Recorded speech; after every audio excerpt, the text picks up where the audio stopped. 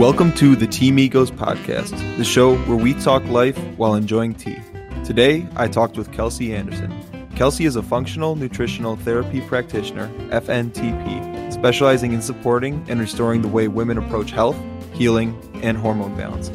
Kelsey and I discussed tea, hormones, agriculture, sex drive, oils, immune health, and female cycle, and a whole bunch more. Check her out at bunsandbalance.com or on Instagram at bunsinbalance, and enjoy the show.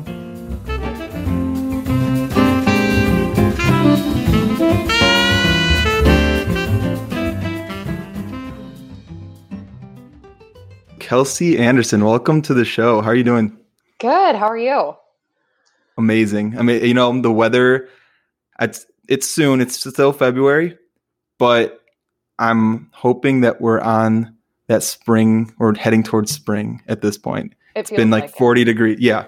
I just went for a walk today outside with like a sweatshirt.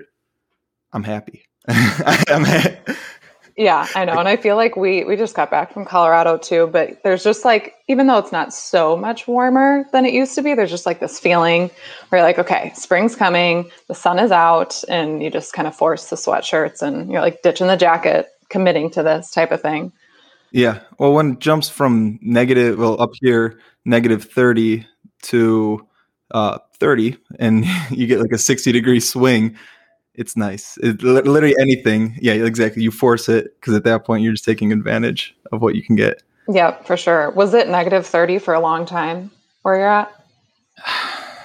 It was for at least 3 or 4 days. It was like negative. I would say the average was probably like -5, -10. Here in Minneapolis for like 2 weeks, and it's just sad. It's sad when it happens because no one wants to do anything. You walk outside, you take one breath, it hurts, and you're just like, This is painful. Going back inside. I'm gonna stay inside, I think, today. Yeah. Oh, amazing. So, what are we drinking today? What's the tea that you got there? I have a dandelion root tea. That is what I'm rocking today, and my go-to almost every single day. Yeah, I'm excited. How about you? We're definitely going to be talking about that. I joined you, of course, with the dandelion root, but I decided to spice mine up. So dandelion root, it's a decent flavor by itself for me, but I've been trying to, I've come to the conclusion that like there's things that I can do to make food and like drinks and teas taste better than what they already are and still get the health benefits. So I added like cinnamon, star anise, cloves, cardamom, a little bit of ginger. Yeah, just kind of made like a chai. Yeah. Can we trade over over the virtual web? I'll send you some. But no, because like I said, dandelion root. I mean, what's your take on dandelion root tea, taste wise? So, for a little history, I have never been a big tea person. Like growing up, I never really drank tea. I would do an occasional, I don't even know, like green tea sometimes. So when dandelion root tea, once I started school, was kind of like my first step into the tea world, and I just was kind of committing it to it for the health reasons, and was just kind of like, all right, put my blinders on. I'm just going to drink it. So I don't know. To me, it was just like, all right, this tastes like tea. Like it's not super sweet. It's not super anything. It's pretty bitter, but now I've gotten used to it. I would say, but yeah, and a little sweetness wouldn't hurt, I don't think. And I have a lot of clients too that they'll try it and they'll get back to me and be like, so is there anything else? Or so it's definitely something to get used to. And I think I'm going to need to get the recipe that you have, concocted over there because it sounds much better. Yeah, that's like, I think people when they jump into the tea world, because like it's such a vast ocean of tea that you like, and you don't really know what you're doing. You just assume that all tea is going to taste like whatever first tea you have, and if it's not a good experience, which I would argue a lot of people, it's just like a bagged tea or like you said, just an herbal tea, which herbal tea is like just a straight herb, can not be the most enjoyable all the time. That's what they just assume tea is. And it's now that I've kind of grown into this and I'm still learning a crap ton, but I'm definitely starting to understand it better. I realize that it's like when I hear people like you say that, I'm like, oh, I'll send you stuff because like, trust me, I have something for you. Come over to my house. I'm going to make you the best cup of tea in your life and I'll convert you. Yeah, for sure. Well, yeah, keep converting people, keep pushing for it. But so what was your first like OG tea when you started, or have you been drinking tea your Yeah. entire life, or was there one that just was like, I don't know, set everything else apart? So for me, I started drinking tea in high school as kind of like a pre-workout for my morning workouts because I didn't like caffeine. Like caffeine I was really sensitive to it in high school, and I didn't want to get into coffee, so I needed a little bit of boost, but nothing too crazy. So my parents recommended tea. I got into that, just literally bagged green tea, whatever my parents were buying. It was probably like Bigelow or Lipton or something, some crap like that. And and so like whatever, I was just drinking straight that, and like I would add like a little honey because again, to me, it got super bitter because I would put the tea bag in, boil some water, and let it sit for years. Mm-hmm. And so really, what started to expand my mind on tea was in college. I started to try different green teas, specifically matcha. Matcha is really what got me into tea. Like really like oh, I want to kind of dig a little deeper. And I know like you actually just started recently trying matcha. I did, yeah. Like a new matcha. It's been such a trend, I feel like, for the past couple of years, just on social media, and everybody's trying matcha. And I don't want to, you need to continue your story. I'm stepping on your toes a little bit, but I tried it once. And again, I love coffee. I've been used to coffee. That's just kind of been my go-to. And I don't know, the first one I tried, I just wasn't fond of it. I didn't doctor it up at all. I just was like straight matcha. I was like, this just kind of tastes like grass, and I can't totally get on board. But recently I have found a good kind of recipe that is a little bit sweeter. And I do like the more, like I definitely notice a more stable energy throughout the morning.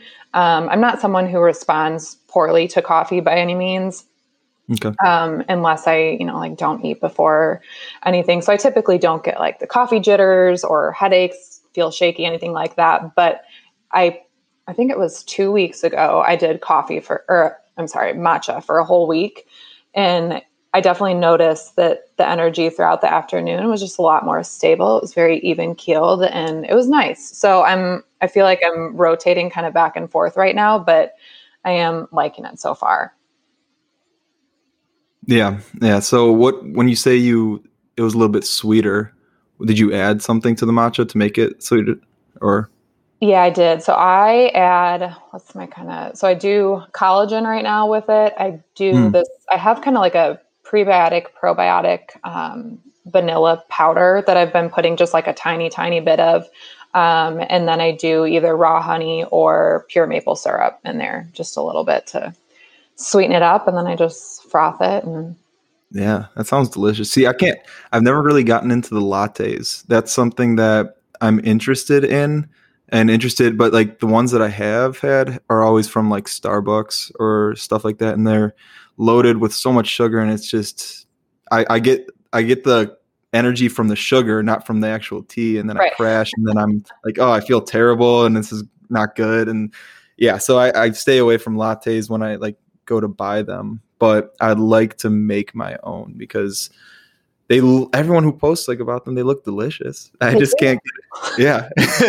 You froth them up. I'm like, oh, I want that. Yeah. Maybe I bet if you did it at home, you would be able to make something good. Cause I feel like you're already good at flavor combinations and everything. So it might be fun for you to try. Yeah. I also don't really drink much milk anymore. I kind of got into the almond milks and then I started hearing things about how almonds aren't really the most sustainable practiced or harvested foods. So then I was like, oh, maybe I shouldn't be drinking that anymore. And I'm like, I don't really drink milk anyway. So maybe this will give me a good reason to go back to just good old cow's milk. And Yes, that's the best stuff. Oh, yeah. I love, like, if you can get raw milk, that is one of the most nutritious foods that you can have for your body. But or even like whole organic milk, that's what we typically do. Because we don't have, I think the closest like raw dairy farm is 45 minutes to an hour from us in Milwaukee, which is really shocking because we're in Yeah. the dairy state. So when we moved, I'm like, oh, this is awesome. We're going to be so close. But yeah, try out the whole milk maybe if you tolerate it well and see how it feels. And I'm lucky. I don't, my gut is pretty resilient to most foods. I don't really react. Like I said, caffeine used to be like the one thing, and still is kind of like if I have like espresso, like on the very rare occasion, I know it's gonna be a ride. Yeah, for the next like hour, 2 hours, it's gonna be a ride, and then I'm gonna crash hard. But it's like I do that for fun sometimes. Yeah, just a fun little experiment for yourself. Yeah, but I'm lucky when it comes like cheese and dairy. I'm all about it, and I'm all in. That's what I eat. Good, that's awesome. So one, actually, I kind of want to jump back into the dandelion root because that's something like you've been drinking and promoting dandelion root for tea for so long. So what's about it? Like, help educate me about dandelion root tea. So dandelion root, like I said, is one of the only teas that I have drank for the past couple of years, I would say. It is extremely supportive to the liver. So it improves bile flow and just kind of helps decongest the liver, which is very important. I feel like growing up, I never gave two craps about the liver. And like, we never heard, I mean, I don't know, it's not like a sexy organ to talk about. And it doesn't get much attention aside from, oh, it's going to be hurting after college and, you're drinking so much and whatever. But it truly it has almost 500 functions in the body. And with a lot of the clients that I work with who are women, it's very important to your hormone health. It plays many roles in hormone health, blood sugar regulation, and thyroid support too, as well, or thyroid health rather. So it is something that I feel like I could just I'm beating a dead horse when I talk about it, but it's just supporting the liver, I think, is one of the most important things that you can do for your health. So it's definitely something that's become a part of my daily routine and almost always a recommendation that I have for clients as well. That's awesome. Yeah. And like the liver, like you said, it gets worked a lot, especially if like you're not treating it the best always. Like if you do enjoy alcohol, which I do on occasion, it gets worked. It's just such a worked organ and not talked enough about. And so even if this is adding a little bit of support to it, that's like enough for me. Like anything that it can do. I know it is. And it's a lot of the things, again, that we don't really think about aside from even alcohol, but just, the liver's in charge of kind of filtering through and detoxing all of the toxins that our body is exposed to as well. So, that can be anything from like toxins in our air that we can't necessarily control, or toxins in our water, or like personal care products. That's a huge one, especially for women, just in like the makeup or the deodorant that you're using, cleaning products, candles, like almost everything that I feel like we have in our modern world is toxic in one way or another. So if you're not intentional, you're not being mindful of where those exposures are coming from and being, providing that support for your liver and just giving it that extra boost that it needs, it can get congested very quickly and lead to some issues. So there's a lot that, I don't know, it can feel kind of overwhelming when you start to get into the whole,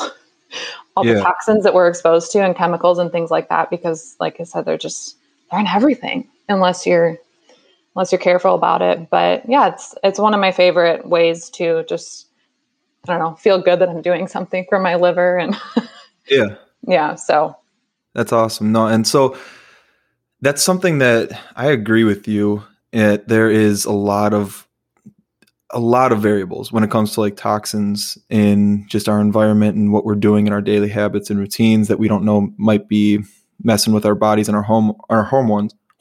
Geez.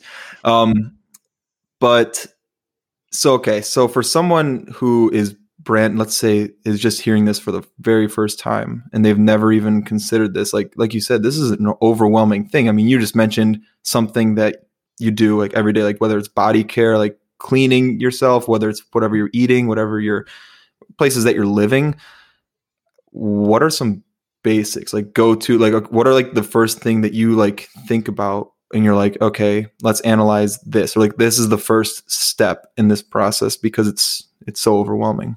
Yeah, that's a good question. And it is super overwhelming, even still for me too. Like even when you're in that space of, trying to make these cleaner swaps and finding different alternatives, it's still like, holy cow, like it is. So I think the easiest way to go about it is kind of sitting down and thinking about those things that you are exposed to every single day. So whether you want to look at foods so if you, for example, like if you're having an apple every single day, think about, okay, you want to prioritize that that's an organic apple, because if that's something that you're consuming day in, day out, and it's not organic, it's very common that you're going to be consuming pesticides, GMOs, all those chemicals that are sprayed on that produce.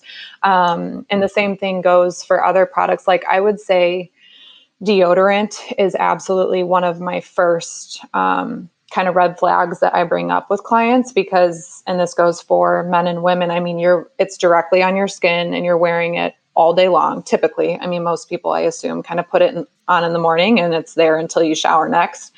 And that's directly being absorbed into your body through your skin. So that's a clean alternative or swap that I always encourage to prioritize when you're kind of starting off on that journey. Trying to think other things. Oh, sorry.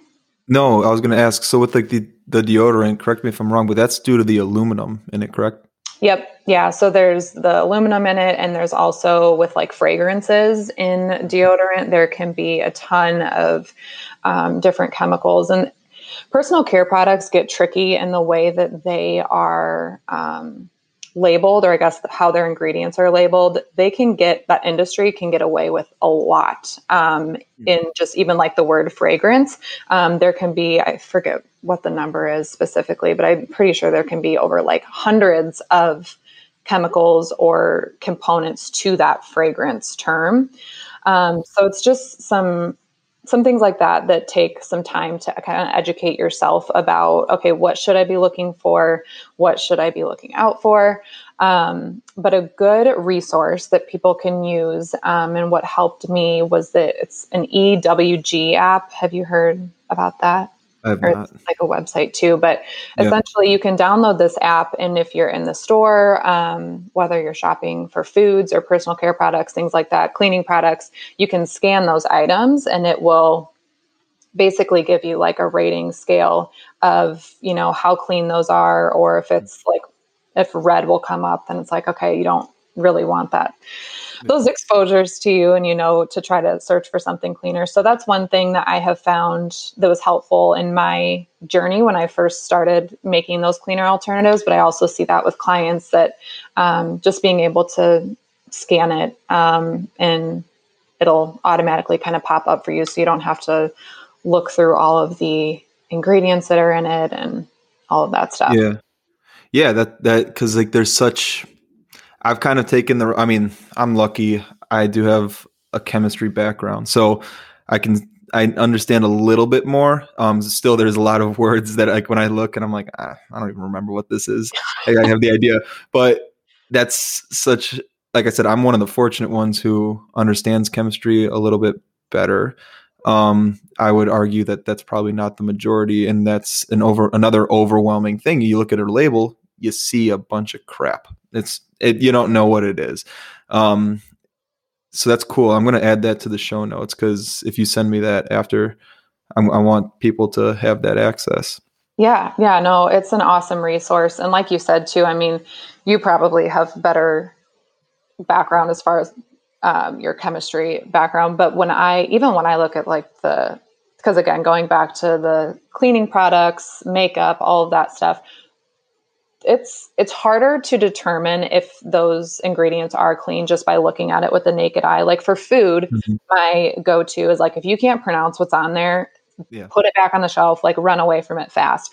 With personal care products, it's very different. There are still some that I'm like, I've never heard of that. And it's initially sounds like it's something that I don't want to get involved in, but it might be something that is safe. It's just a little harder. So I'll definitely send over that app for you to include in there because it's very helpful as a Yeah. resource to use. Awesome. One of the things that I've heard are kind of terrible for you, and it's unfortunate because I fall victim to it. I kind of like the smell of it, even though it's like now that I know it's like, oh, it's so bad. But like a new carpet smell.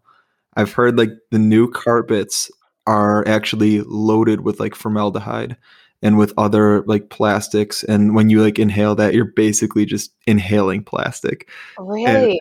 yeah, have you not heard of that? No, I haven't heard the new carpet. Oh yeah, it's I like I said, I fall victim to it because like a new carpet, it's like one of those weird smells that like it's like, oh, it's kind of pleasant. Like I kind of like it. It's new, it's whatever. And then I heard this and I'm like, oh no. Like now I can't, like what am I supposed to do? Like I have to like let my carpet air out, and I don't remember like what you're supposed to do. Maybe you just get a used carpet. Yeah. But Now they're taking it's away like new they're carpet. everywhere. Yes, yeah, exactly. I know, and like because again, it's everywhere, and it's like, but I think breaking it down the way that you said, like think about your daily habits, and then target those things. So like I drink tea every day.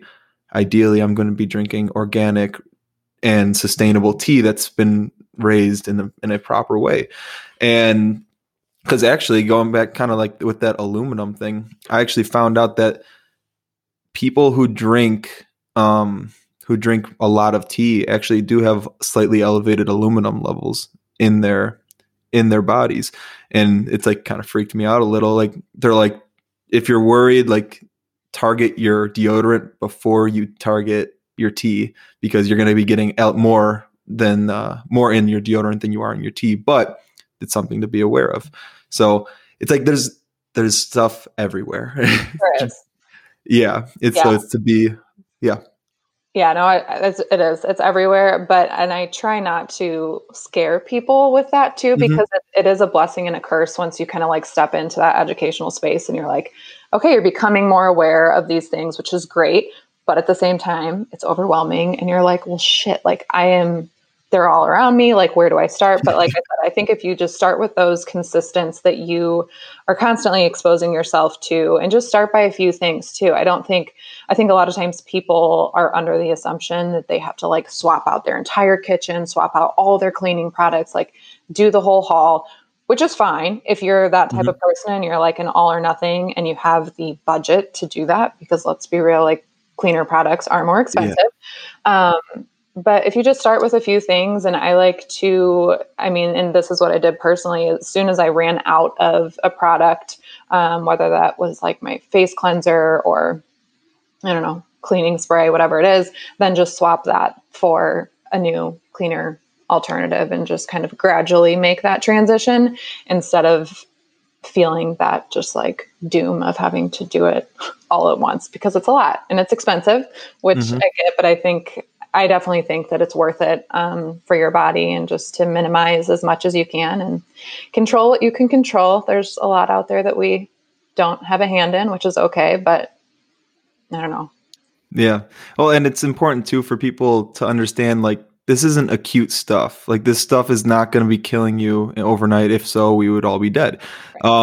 This is stuff that like you should ideally, it could like chronically create hardship in your life. So if you could start to wean yourself off so that you have a brighter future. That's the idea. Again, it's not acute stuff. You don't have to be like, hopefully if there's any like hypochondriacs listening to this, they're gonna they're gonna go through and just to raid their everything, and Kelsey told me to.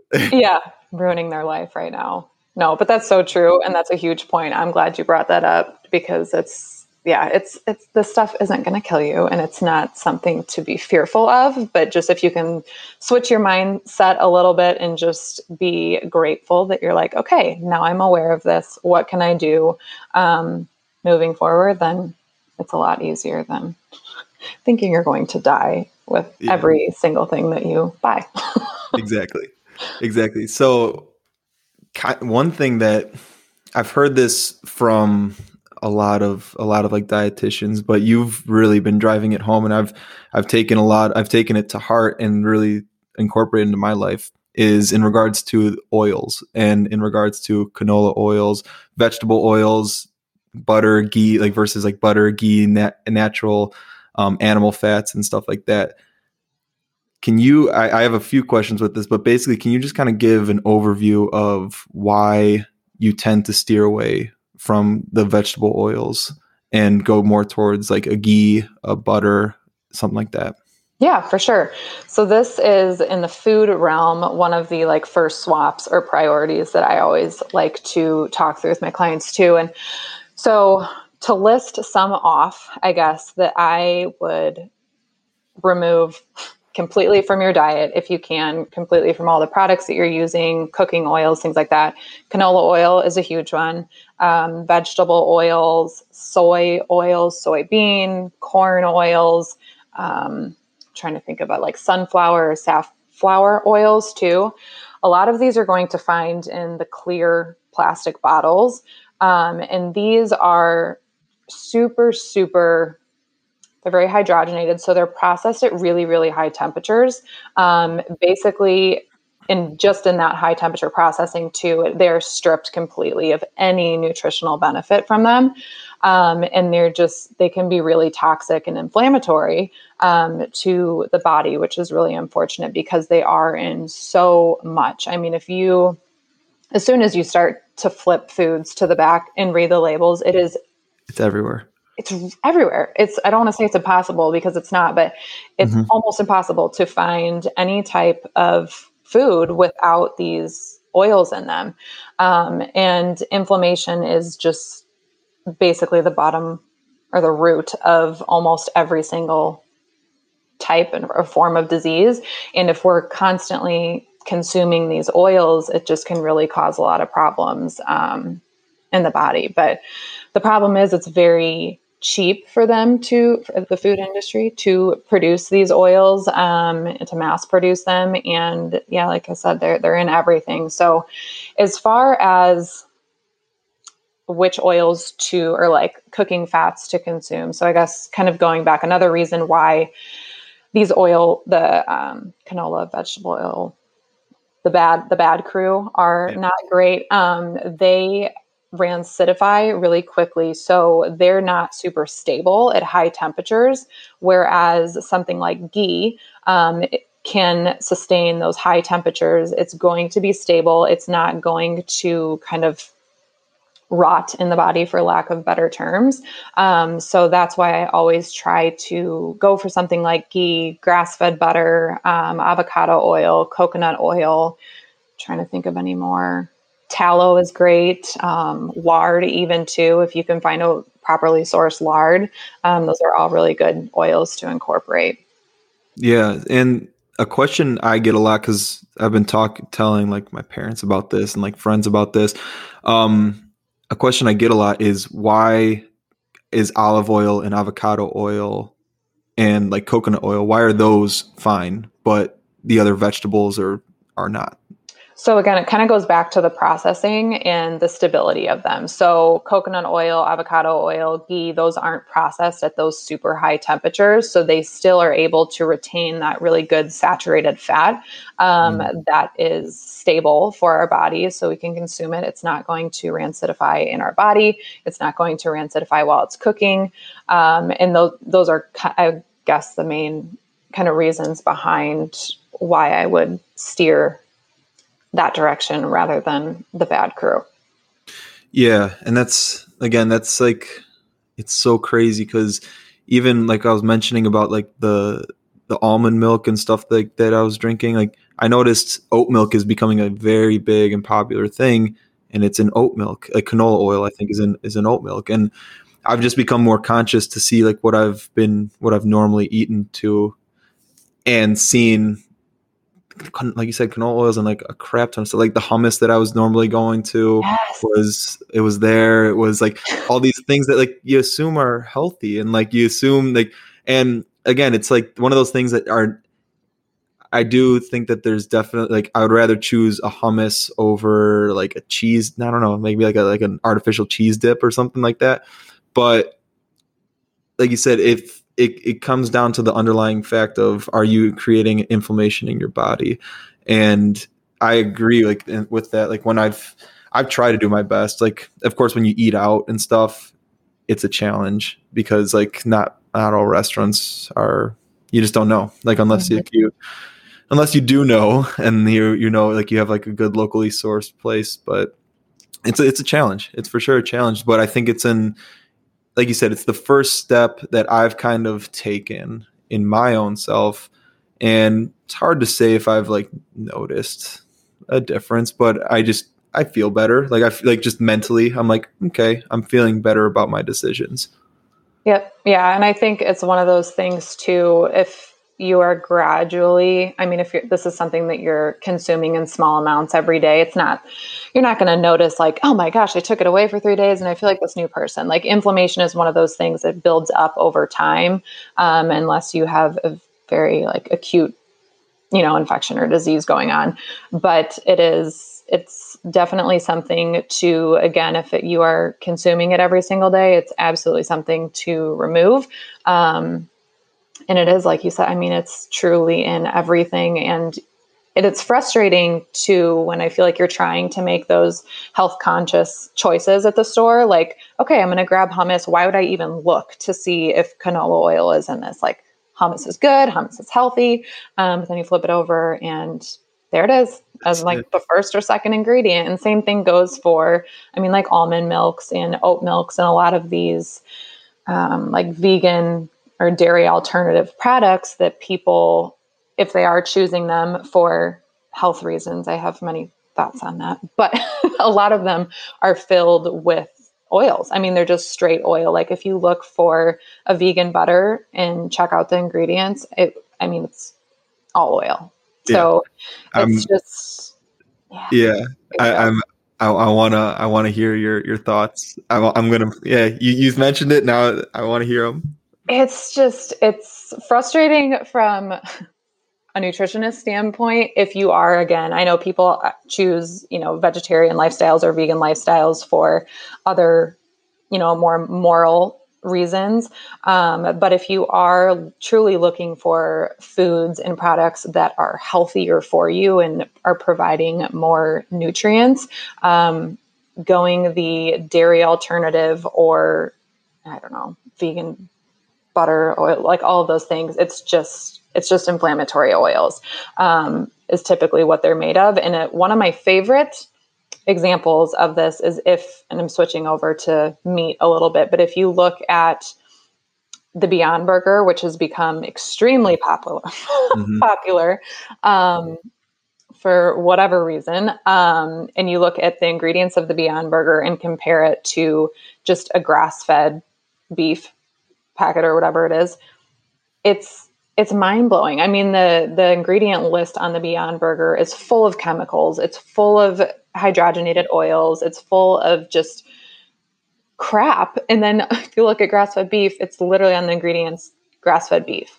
Like in my mind, I'm like, why wouldn't you want to, or, lean towards just whole foods? Like that to me, I would 100% rather put in my body grass-fed beef than all of that other garb that is inside of, lab-made meat, which is cringing to me to say that word, but yeah, it's I've only had one Beyond Burger once, and I did it just kind of when they first were starting to come out. I was like, I'll try it. I'm curious. It was more of a curiosity thing than anything, and it is bizarre because you're like, okay, I could see this. Like I could see how if you're doing this for the taste, it's pretty darn close. I mean, there's definitely things about it that were different, but like honestly, in a blind taste test, I probably wouldn't have recognized it. But then I've been looking at them in the grocery stores, like you said, and it's just it's mind blowing. It's wild, and it's scary because you're seeing these pushed so hard, and even like it's becoming like a political thing now to like make Beyond Burgers like a thing, and like to me, it's upsetting because, like you said, like I like the sustainability, like in the health, I guess I use healthy meaning like kind of what you're mentioning here, type movement. I don't think there's as much money in it. And so that's kind of what's driving this stuff, as well as just the political, or not political, just the public perspective on things. It's just not well educated. And that's why people like you, people like, I mean, there's so many people now who I think are coming out against this stuff. It's important to have these conversations and to put these words out there because it's not really being taught elsewhere, is what I've found, at least. Yeah, no, I totally agree. And it's sad that, I feel like meat has gotten such a bad reputation over the years. And I think there is just that lack of education of, okay, well, I hear that meat is bad, so I'm just going to, go to Beyond Meat because that has to be better for me. It has to be better for the environment, I'm assuming, because it's plastered on in every market, on every commercial and political stuff. It's wild how much it is, that notion has spread. But I mean, it comes down to, like you said, it's very much a money thing, and it costs far less money to mass produce, meat coming from factory conventional farms. But the fact of the matter, I mean, this is talking the meat that you will typically find when you go to the grocery store. If you go to get like burgers or whatever it is, those are coming from factory farmed cows that are fed grains. So in grains, this is something that many people don't know. Cows are not biologically built to digest and eat grains. So when they are fed this, and they are fed this to bulk them up, so again, we can mass produce and get as many meat, whatever, out to people for the lowest cost, they have to, these farmers and whoever's dealing with the cows, they have to give them antibiotics, and they have to give them different medications and whatnot to keep them healthy, because essentially these grains and these diets that they are being fed, it's not their natural diet. So then they have to backtrack and keep these animals, quote unquote, healthy enough so they can produce meat from them. But then when you think about it, I mean, the cows are given these antibiotics and the chemicals, GMO stuff. And then when we go to buy that burger, we are putting all of that into our body as well. So I think, like you said, it's really important to just start normalizing these conversations and to having them with people to bring awareness to the fact that if we can really prioritize where you are getting your foods from, how they are being sourced, and understand the process of how that, not only if you're buying from a farmer that is, pasture raised cows and all the grass fed good stuff, that's not only better for the animal, but that's going to be better for your health as well, because you're not receiving all the antibiotics, all the chemicals, and all of that. So it kind of all comes full circle. And I think it's a super important conversation to have. One of my favorite books that I have read, and this is a really good read for people, is The Omnivore's Dilemma. I forget who wrote it. I'm terrible with names with that, but Omnivore's Dilemma is a fantastic read if you're looking to educate yourself a little bit more about that whole realm. And my friend and colleague, she actually just did a podcast interview with Bobby Gill, and he is out of the Savory Institute in Colorado on a regenerative farm. And that's a phenomenal listen to. So I can send those over to you just if people are really wanting to dive into this, because it is super, super important, not only for our health, but I mean, the health of the environment as well. So this could be like a whole other podcast, but yeah, there's a lot to it, and it's super interesting. And I feel like once you're educated about the background of everything and you really understand the why, it's much easier, to spend those extra $2 or whatever it is on beef the next time you go to the store, just because you do have that knowledge, and it's kind of hard to unsee or unhear some of the things that you do learn once you dive in a little bit deeper. So yeah, I'd be happy to share those with you if you want to include them in the notes. Yeah, please do. Because it's after, like, I think you put it perfectly right there. After hearing enough about this and seeing enough about it, it's something I just can't shake from myself when I go to like a grocery store, and when I go and just like, even like if I go out and eat, and like, it's always in the back of my mind. And I'm trying to do my best to talk to people about this. Like, I have vegetarian friends who are doing it for the reasons of like the environmental reasons and really admirable reasons. Mm-hmm. But there are better ways, in my opinion. There are better, more sustainable ways. I mean, if you do talk about the regenerative farming, like you said, we can go down a whole nother path there where that's how literally life was like before we colonized the United States. Like the cows, the bison, whatever it was, were roaming around, grazing different paths, and their poop was just growing or regrowing the earth. And I mean, it's an entire process. And now I think we both can agree that factory farming is one of the most disgusting things humans have done to animals. And I'm all on board with that. Like, I would rather, it's like when you learn about that too, it's like, okay, I get it why you want to go vegetarian, because you hear about that and you're like, well, it's either meat that's factory farmed and inhumane, or not meat. Like that, those are your options. But it's like, no, wait, there's another option. Yeah, Don't stop there. Yeah, there's another option. And so it's such again, this is an important conversation that I try to have with people, and I've never been one to try vegan. So it's like, I almost like don't have like the backup to be like, listen. And they're like, well, you've never tried. And it's like, you got me. I haven't, but I'm not going to either. So it's, I'm curious, what's your thoughts on the carnivore diet? Or do you know much about that? I mean, personally, I don't know a ton about it. I feel like when it comes to diets, the two that I feel like I kind of focus most on to steer people away from are like intermittent fasting and keto. I haven't looked a ton into carnivore diets, and especially with women who are as my main clientele. But I don't know. I feel like with anything when it comes to diets, as soon as you start eliminating anything completely, it's kind of dangerous. And there's a reason and a benefit behind every type of whole food that there is.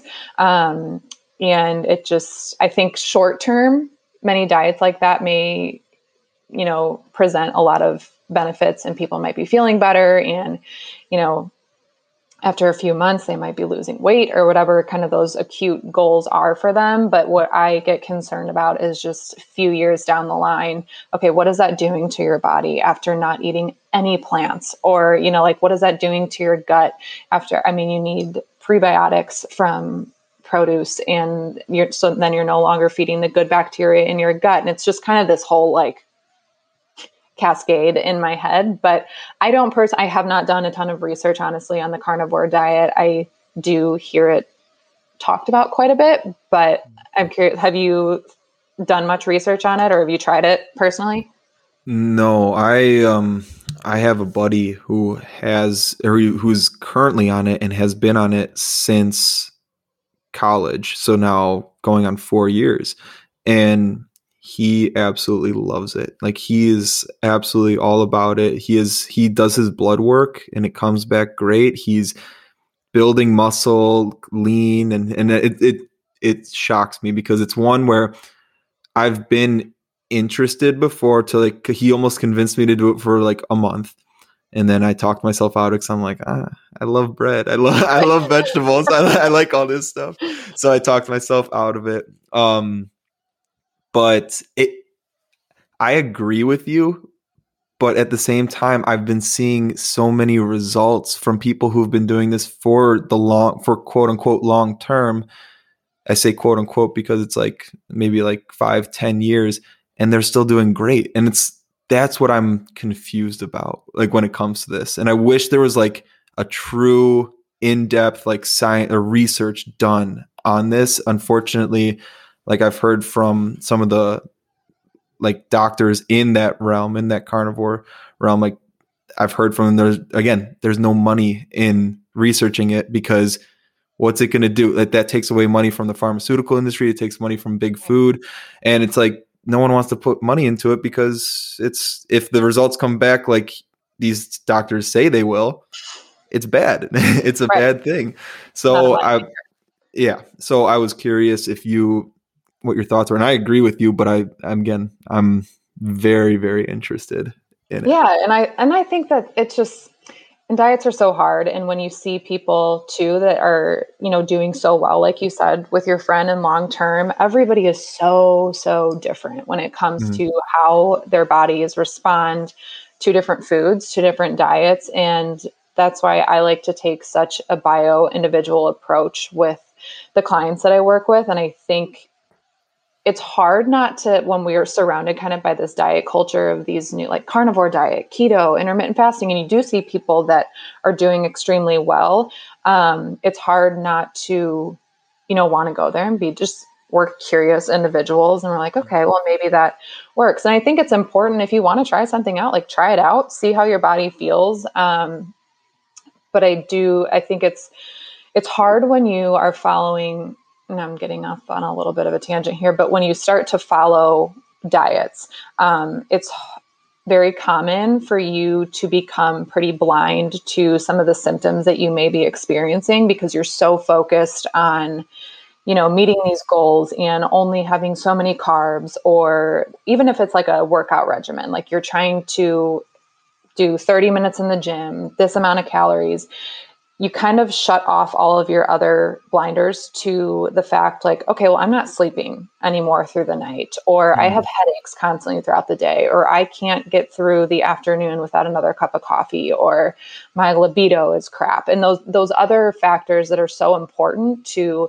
a healthy life, but they're not sexy, and they're not kind of the shining goal when you are doing a diet. So I don't know. I think if you want to try something out, I think you should definitely try, see how your body responds. If you feel great, then like do your thing. And I just think it's important to always keep those, just like stay mindful of how your body is truly feeling, and kind of keep those markers in mind. Because and another thing too with diets, I feel like after we graduate, I feel like, in high school, you're like doing sports, or you're in clubs, or you're a part of something. And after you graduate high school, college, you kind of lose that sense of community for some people.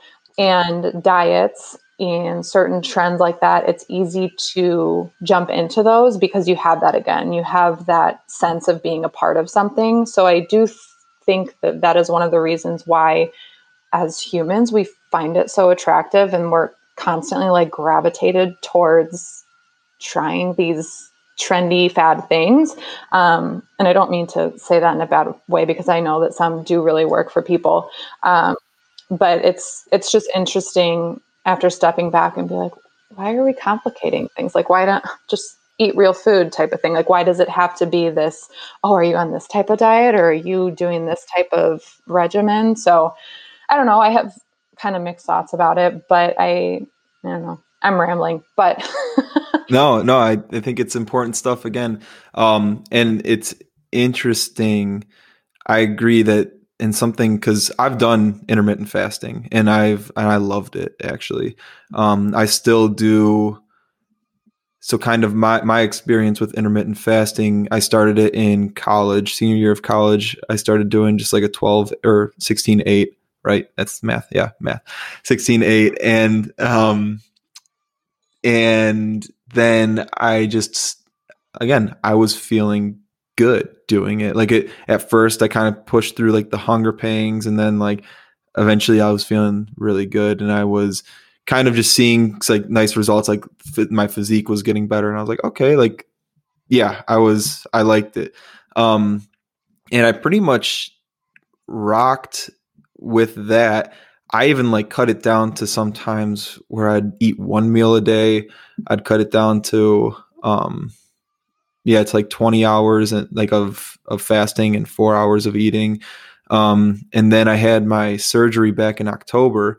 And when I had that, I was like, fasting puts my body into stress. I'm already in a stressed out state, just trying to heal myself. So let's just eat more regularly. And so I was doing that, and I felt great, and I really enjoyed eating. And I was like, oh, I think I'm going to do this more often. And so, yeah, and then I haven't. So now again, another thing I picked up from you was the whole 30 minutes right after waking up. I'm not that good. I like my morning routine, so I don't like run downstairs and go make food. But I do my morning routine, and it's like about an hour after I get up. I have like some bone broth, and this is a nice thing to ease me into the morning and ease my metabolism back into things. But I feel great doing this, and I still do love fasting for the many reasons. I think there's a place for fasting. And I guess I should take a step back. And I think I'd like you to talk on this a little more too. I think there's a place for fasting for men. Yeah. So I'll leave it at that, because then I'm going to ask you, I want you to kind of take over. But so I think there's a place for fasting for men, especially at 25 in our reproductive years. And so I still do like a 3 or 4 day fast every like 6 months, but yeah, I'm more on the train of just keeping my metabolism going. And I've just, again, now looking at the full Vince spectrum, I don't have those energy crashes. Like when I was doing the intermittent fasting and eating like once a day, I would have great energy all day. I would eat my meal and I would crash hard. For like the next like 2 or 3 hours. And so it was like, well, okay, I guess I'm done with work, not going to go work out for the day, or like, it's like, this is it. I'm done for the day.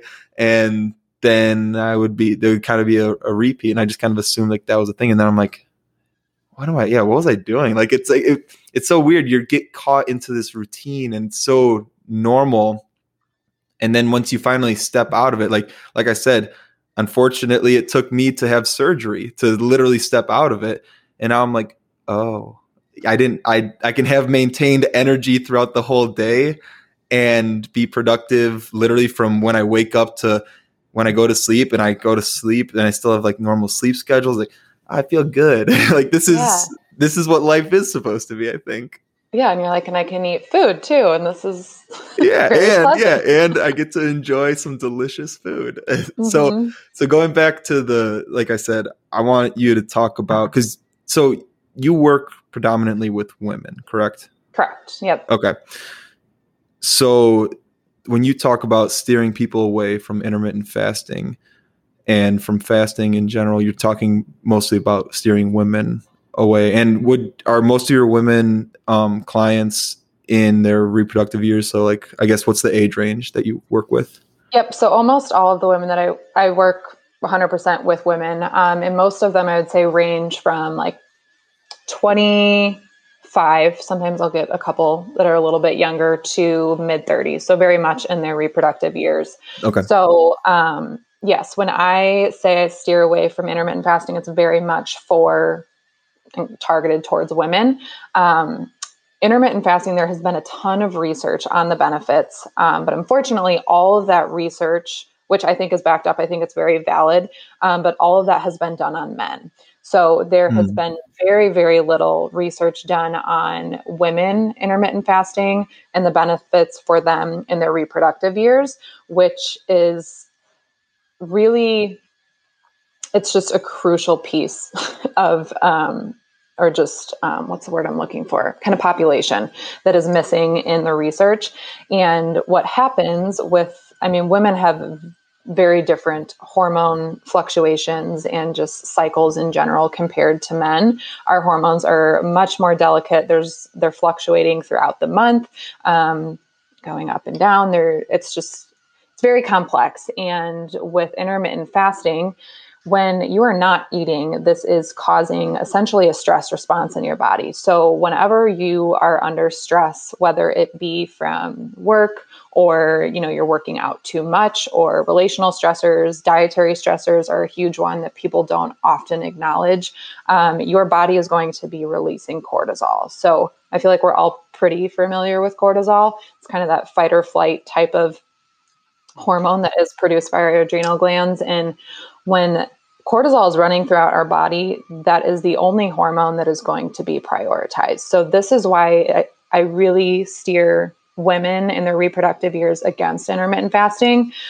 because if you are constantly restricting calories and you aren't feeding your body, you're not nourishing it, that is a stress to your body, and your body is going to be releasing cortisol to try to combat that stress. So cortisol is going to be running through your veins, and all of your other sex hormones, estrogen, progesterone, your thyroid hormones, all of those are kind of going to be put on the back burner, because cortisol is the only one that is going to be prioritized in the moment. It's kind of just like, what was the analogy I was just going to say? I totally lost my train of thought. But when cortisol is in the body, it's trying to put something out. It's trying to save the day, which is good. And that's a natural response. But the problem when we are constantly under stress in our modern world, again, a lot of the things that we can't control, but there are many things that you can. It's very, very common for women, especially, to just be in this heightened chronic state of stress. And intermittent fasting and not feeding your body, not supporting your blood sugar, not nourishing the way that it needs when you, especially in your reproductive years, when you are probably, planning to have a baby or whatever it is, it can be. Oh, hi, Banks. Sorry. Welcome, Banks, to the show. Welcome, Banks, is on the podcast. Yes. For those of you, obviously, who can't see, because this is an audio-only podcast, that was an adorable puppy who just joined. Yeah, a little puppy kiss came. And now I lost my train of thought. But yes, long story short, intermittent fasting can be super beneficial for men. And that has been shown in research time and time again, but there just hasn't been much research at all done on women in their reproductive years and how the, calorie restriction can affect your overall hormone orchestra, I guess. Yeah.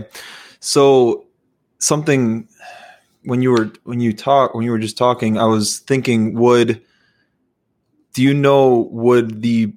I still think that there are good benefits of fasting. Would you as like a woman get them if you did like one prolonged fast a year? Because obviously you're going to get that, but that's not like something that you're chronically doing every single day like you would with intermittent fasting. Would that be something that you could recommend, or would you still say like, steer away from it? No, I mean, I think if it's one time a year, that is, like you said, it's not something that you're going to be doing daily or weekly. And if that's something that a client would be interested in, I would encourage them, if I feel like their body's in a healthy state, which most of them are, I would say enough to do that. I try to meet my clients where they're at too. And if they come to me with certain goals that don't necessarily align directly with the approach that I typically take, I like to find a happy medium and just try to make sure that I can support their body in a way that they can, try whatever type of goal or take that approach. But no, I think if it's like a once a year type of thing, that's something that I wouldn't be too concerned about. Okay. Yeah. As I said, it was just a thought of mine. And so I think it's very evident that women and men have very different hormonal cycles. So another thing that I've seen you post a lot about, which I find really fascinating. I've been actually the last couple, probably the last month, I don't know if it's I think it's been like a subconscious thing. I've just been learning a lot about the women's cycles and just like kind of what goes on throughout the month. in like a woman's body. And I find it fascinating just because, again, with men, I'm pretty sure it's a 24-hour cycle where it's like you have a lot of testosterone in the morning and it just tapers off and then it starts over. I'm Yep. pretty Simple. sure that's really simple. And so, and we don't, yeah, it's really simple in comparison. So I guess, can you give a little bit of a breakdown for anybody like listening who doesn't know this? Because I think it's important that, again, as a man, I think it's important that we understand this. And definitely if a woman doesn't know about this, definitely she needs to understand that. So you got to give like a breakdown of what a cycle, and if you want, we can get into details, but get as in depth or not as you want, but just kind of what does it look like for women? I'm glad you're interested in this too, because before the podcast, I'm like, typically I talk a lot about the female body and periods and all this stuff. So this might be interesting if you're not, but I'm glad you brought it up. So the woman's cycle, you have 4 different phases in it. So you have follicular, you have ovulatory, which people are typically familiar with. You have luteal, and then you have your menstrual phase as well, which again, menstrual and ovulatory, we're typically somewhat familiar with. We're at least familiar with hearing those words and obviously what happens while you're menstruating. But it's not something that we, at least myself, and what I see with 100% of my clients and a lot of the following on Instagram, we just weren't taught about our bodies and our cycles to any extent. They basically are like, all right, you're going to get your period once a month. Here's some tampons, here's some pads, like figure it out and it's going to hurt type of thing. But essentially with all of these different phases, our hormones are fluctuating in a way that it's really possible to sync up with those hormone levels and where they're at through dietary adjustments. You can even sync up with your workouts too. So for example, when you're ovulating, you are feeling really good. You have a lot of testosterone, estrogen, you're feeling good. You're energized. This is a really good time to do like high intensity workouts, for example. Whereas when you are in your menstrual phase, your hormones are at their lowest. You're feeling very calm. This is why it's so common to kind of just want to sit on your couch and chill when you do have your period, because your hormones are just low, and it's good to do like very, very low intensity workouts, just doing yoga, meditation, Pilates, walking, for example, and trying not to push your body in a way that's going to counter where your hormones are at, because again, it's going to play back into the stress kind of cortisol talk that we had prior with intermittent fasting. But if you are, say you're in your menstrual phase and you're feeling fatigued and you're exhausted and, your just energy is at an all-time low, but you are going and doing like Orange Theory for an hour and a half and pushing your body to the max, it's not going to compute well because you're working against those hormones. So I think a really interesting piece of what I have been able to do with my clients too is teach them and educate them about the different ways that the hormones kind of ebb and flow throughout the month, and how you can eat in a way that is supportive to syncing up to those hormones, and how you can exercise in a way that's supportive as well. Because I've found that with almost all of my clients that have really taken the time and have become intentional about cycle syncing, they have noticed much more just like stable energy. Again, it goes back to the unsexy stuff. So they're able to sleep through the night. They have that stable energy. They don't feel the crashes. They don't have headaches throughout the day. Their body is just in a good, healthy, nourished state. And you're kind of playing along with it as your hormones are fluctuating throughout the month. So I mean, it's really cool. There's so much detail that you can get into with this. But at the end of the day, I think if there are women listening right now, if you're able to sync up and kind of listen to your body's cues and play into those hormone fluctuations, when you get your period, your symptoms are going to be far less painful. And there is absolutely a way to eat in a way that is going to be supportive for PMS symptoms. So you don't have to have debilitating cramps and you don't have to, feel like you're going to throw up or pass out every month or, call off work. And again, this kind of goes back to the lack of education that women have growing up as teenagers. And we assume that, 3 days of terrible cramps is normal and you just have to throw ibuprofen at it and hope for the best. But there's definitely a way to achieve a pain-free period and just figure out those different mechanisms to, make sure your magnesium is where it should be and make sure that you're removing caffeine like a week or two before your period. That's huge to alleviate period cramps. And I mean, there's so many little tips and tricks that I work on with clients and encourage people to do, but like dandelion root tea is a huge one to pull things back to tea a little bit. But the liver is in charge again of filtering through excess hormones too. So estrogen is a big one. So a lot of times when women have really bad PMS symptoms, breast tenderness is a huge one. That is a sign of estrogen dominance. So there's too much estrogen in the body, and the liver plays a huge role in filtering through estrogen and detoxing the estrogen that we don't need, which is why I always recommend dandelion root tea to just give your body that extra boost. So your liver isn't congested and it's able to filter through and able to get rid of those, that excess estrogen. So hopefully when that time of the month comes around, it is a lot less painful. And I have women reach out to me on Instagram almost every day, even just by implementing dandelion root tea or just by removing caffeine. And they're like, oh my gosh, my period was so much better this month. And it's like, it's not this crazy complex thing that you have to approach as far as, supporting your hormones go, but even very, very small changes that you can implement can be really helpful. So it's pretty crazy how powerful food is. But yeah, the female body is insanely fascinating. I think it's again, one of those things like when we were talking about regenerative farming, like it could be a whole other thing, but I think we just need to normalize this conversation and educate women, even if they are, 27, 28, 35, whatever age they are, so they can take far more control and have that autonomy over their body, because it doesn't have to be painful, regardless of what everyone has taught us growing up for whatever reason. But yeah, that is such a good point. And so, and I'm thinking the reason kind of why I've been interested in this and kind of learning a little bit more is I've seen there's like really good herbs and spices and stuff and teas that you can incorporate into your diet as a woman going through these cycles. So besides dandelion root, is there other stuff that you kind of recommend throughout that time?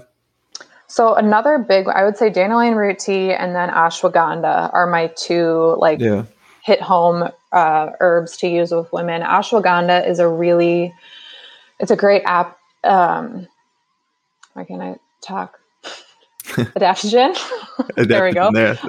That's super supportive in regulating your cortisol levels. So again, I feel like this conversation always comes back up when you're talking about hormones and just stress in general, but it's a super supportive herb that women can, if you drink ashwagandha tea at night, it's helpful in regulating your HPA axis. So this is your hypothalamus, pituitary, adrenal axis. So it's kind of how all kind of your brain and hormones are working together, for kind of a long story short. But yeah, ashwagandha can be super supportive in just kind of calming your body down, reducing the amount of cortisol that you're releasing. So women and men that are under high amounts of stress, this can be really, really great, a great thing to implement into their daily routine. Yeah, I love ashwagandha. It's for men. There's a lot of good stuff with ashwagandha. It's a very energizing herb actually for men, and kind of gives. I've mentioned this before on this show, but the quote is that it gives you the vitality of a stallion. Is kind of the thing with ashwagandha and men. It's a big libido booster, and I really love ashwagandha. I use it pretty much daily in my morning routine, actually, with the bone broth. And That's it's so cool. Have you ever worked with is it chasteberry or chasteberry? Yes. Yeah. Okay. That's another great one too. I've heard good things about that. Yeah. Yeah. So that's another one that you can throw in there. I mean, There's there's so many, but like yeah. ginger, turmeric, I mean, all Hmm. of those. But I'm curious, I kind of want to come back. So I have a lot of women that would love, I feel like, to hear your thoughts on herbs to boost libido, because this is a conversation that we have quite a bit. So I'd be curious to hear your thoughts. I know you have a blog about this, but maybe to talk through some of the herbs and kind of your take on libido boosters. Yeah, and so I actually there's a store here. Shout out to Tao Herbery in Minneapolis. They have this really cool wall of herbs and spices and pre-mixed blends of teas and stuff. And I tried. They have this male support. That's what they call a male support tea. And I tried it, and it really boosted my libido, to put it simply. It was there was like a week of drinking that like daily. I was I was feeling it, and I was like, Mm-hmm. okay, like I don't know if this is just like because like the research I've like looked into these herbs and stuff, but again, I don't know if this is more of like just the male focus, but for those ones were ashwagandha, horny goatweed, tribulus fruit, and I am missing something else. I believe I can't remember, but those I remember those three were big ones. That again, the science on those that I found, there's not good, really great science. There's a lot of like evidence types, like this is what people have experienced, and like, and I can be a testament to that. It's like, yeah, I did experience some of that. And again, whether it's a little placebo, whether it's a little actually going on, I did have that Like it worked. experience. It worked. So those three are really interesting to look into. And actually the flavor was kind of, it was kind of almost like, this might sound unattractive if I use this word, but it's kind of like seaweed. Okay. I kind of liked it. It was a very very vegetal, very, again, I see Is it it, like that's always, salty? no, No. no, it wasn't salty. It was almost sweet. Actually, it was like a sweet seaweed. Okay. um, so yeah, it's kind of hard when when I talk about the herbs, or when I talk about herbal tea and flavors. I find myself using a lot of the same words, and I'm like, okay, I gotta really hone in on my on my sommelier type wording. But another herb I've heard that's good for women and boosting their libido, and I apologize if this is not how it's pronounced, but it's like Dong Kui. It's like, or Donqui, I think, QUAI. I'm not Yeah, sure exactly how to pronounce it. I feel like Don Quai, Dong but Kui. Yeah, I feel like we all just pronounce things the way we do, and it probably is not correct. But yeah, that's not one that I have used personally with any of my clients, but I have seen a lot of research out there about that. And yeah, again, like you said, just more so like the testimonies behind women, balancing their hormones, and they found great benefit in using that. So I yeah. don't know. And it's tricky, like you said too, with the research behind some of these herbs versus the testimony. I forget what word you used, but I think just the kind of like evidence based. evidence from Yeah, people using it. It goes back to, again, there's not a ton of money in this research, yeah. because what is this going to benefit? These big corporations, probably nothing. So I think when you're doing research, and if you are like gung ho on trying to find, peer reviewed research and all of these very high clinical studies and things like that, it's great to look for that. But also, I would take into consideration the personal stories that women or men have had using these more natural foods or herbs, whatever they are, because I think Hmm. there's a lot of truth in that. But it's hard not to get caught up in, well, there's no research behind this, so it can't work, or it's just, woo woo stuff. But Yeah, I think that's just kind of the holistic space that we're in. But yeah. And yeah, I always, obviously, if you're like taking medications and stuff, I always like say like check with people, with like your dietitian, with your doctor, or with your physician, like to make sure that an herb won't mess with that. But just try it out yourself. Like see how you feel. Like try it out for a week, for a month, and see what happens. I mean, that's the important stuff. And because there's a lot of herbs like where sometimes I need to like set the intention too when I'm making a tea, because this is something that gets asked of me a lot and or is talked about, where I think the thought when it comes to if you're going to consume something, you're going to feel it. People think it's going to hit you like kind of like alcohol does, or if you smoke weed or something like that, where it's like you pretty much know when you're high, when you're drunk, when you're like this. It's like with this stuff, it's usually pretty subtle, and you have to kind of set the intention when you make that cup of tea, when you make that pot of tea, that okay, I'm gonna sit here and maybe just kind of like meditate on what I'm feeling, or just like sit there and just feel your body, feel what's happening, feel where your thoughts are constantly maybe coming back to. Like, are you constantly like, are you just more productive? Are you kind of more tensed up? Like what's happening? And that's what I kind of tell people is try it and just listen to your body. Be intentional about trying it. Don't just try it and be like, nothing happened. It's like, no. And maybe nothing will happen. And I've definitely come across that too. And if so, then if it tastes good, I continue. If not, then so be it. But, kind of going back to the question too, there's some other herbs that aren't inherently libido boosters, but I think are nice. And kind of that article that you're mentioning that I wrote, I kind of I categorized those libido booster type herbs into two categories. One being like a zippy type herb, which is what we were just talking about, like the ashwagandha, the horny goat weed, and that stuff where it's going to like kind of inherently bring out that libido and that sex drive. The other ones are actually I kind of referred to as like calming type herbs or chill type herbs, where if you're stressed out, your libido takes a big hit.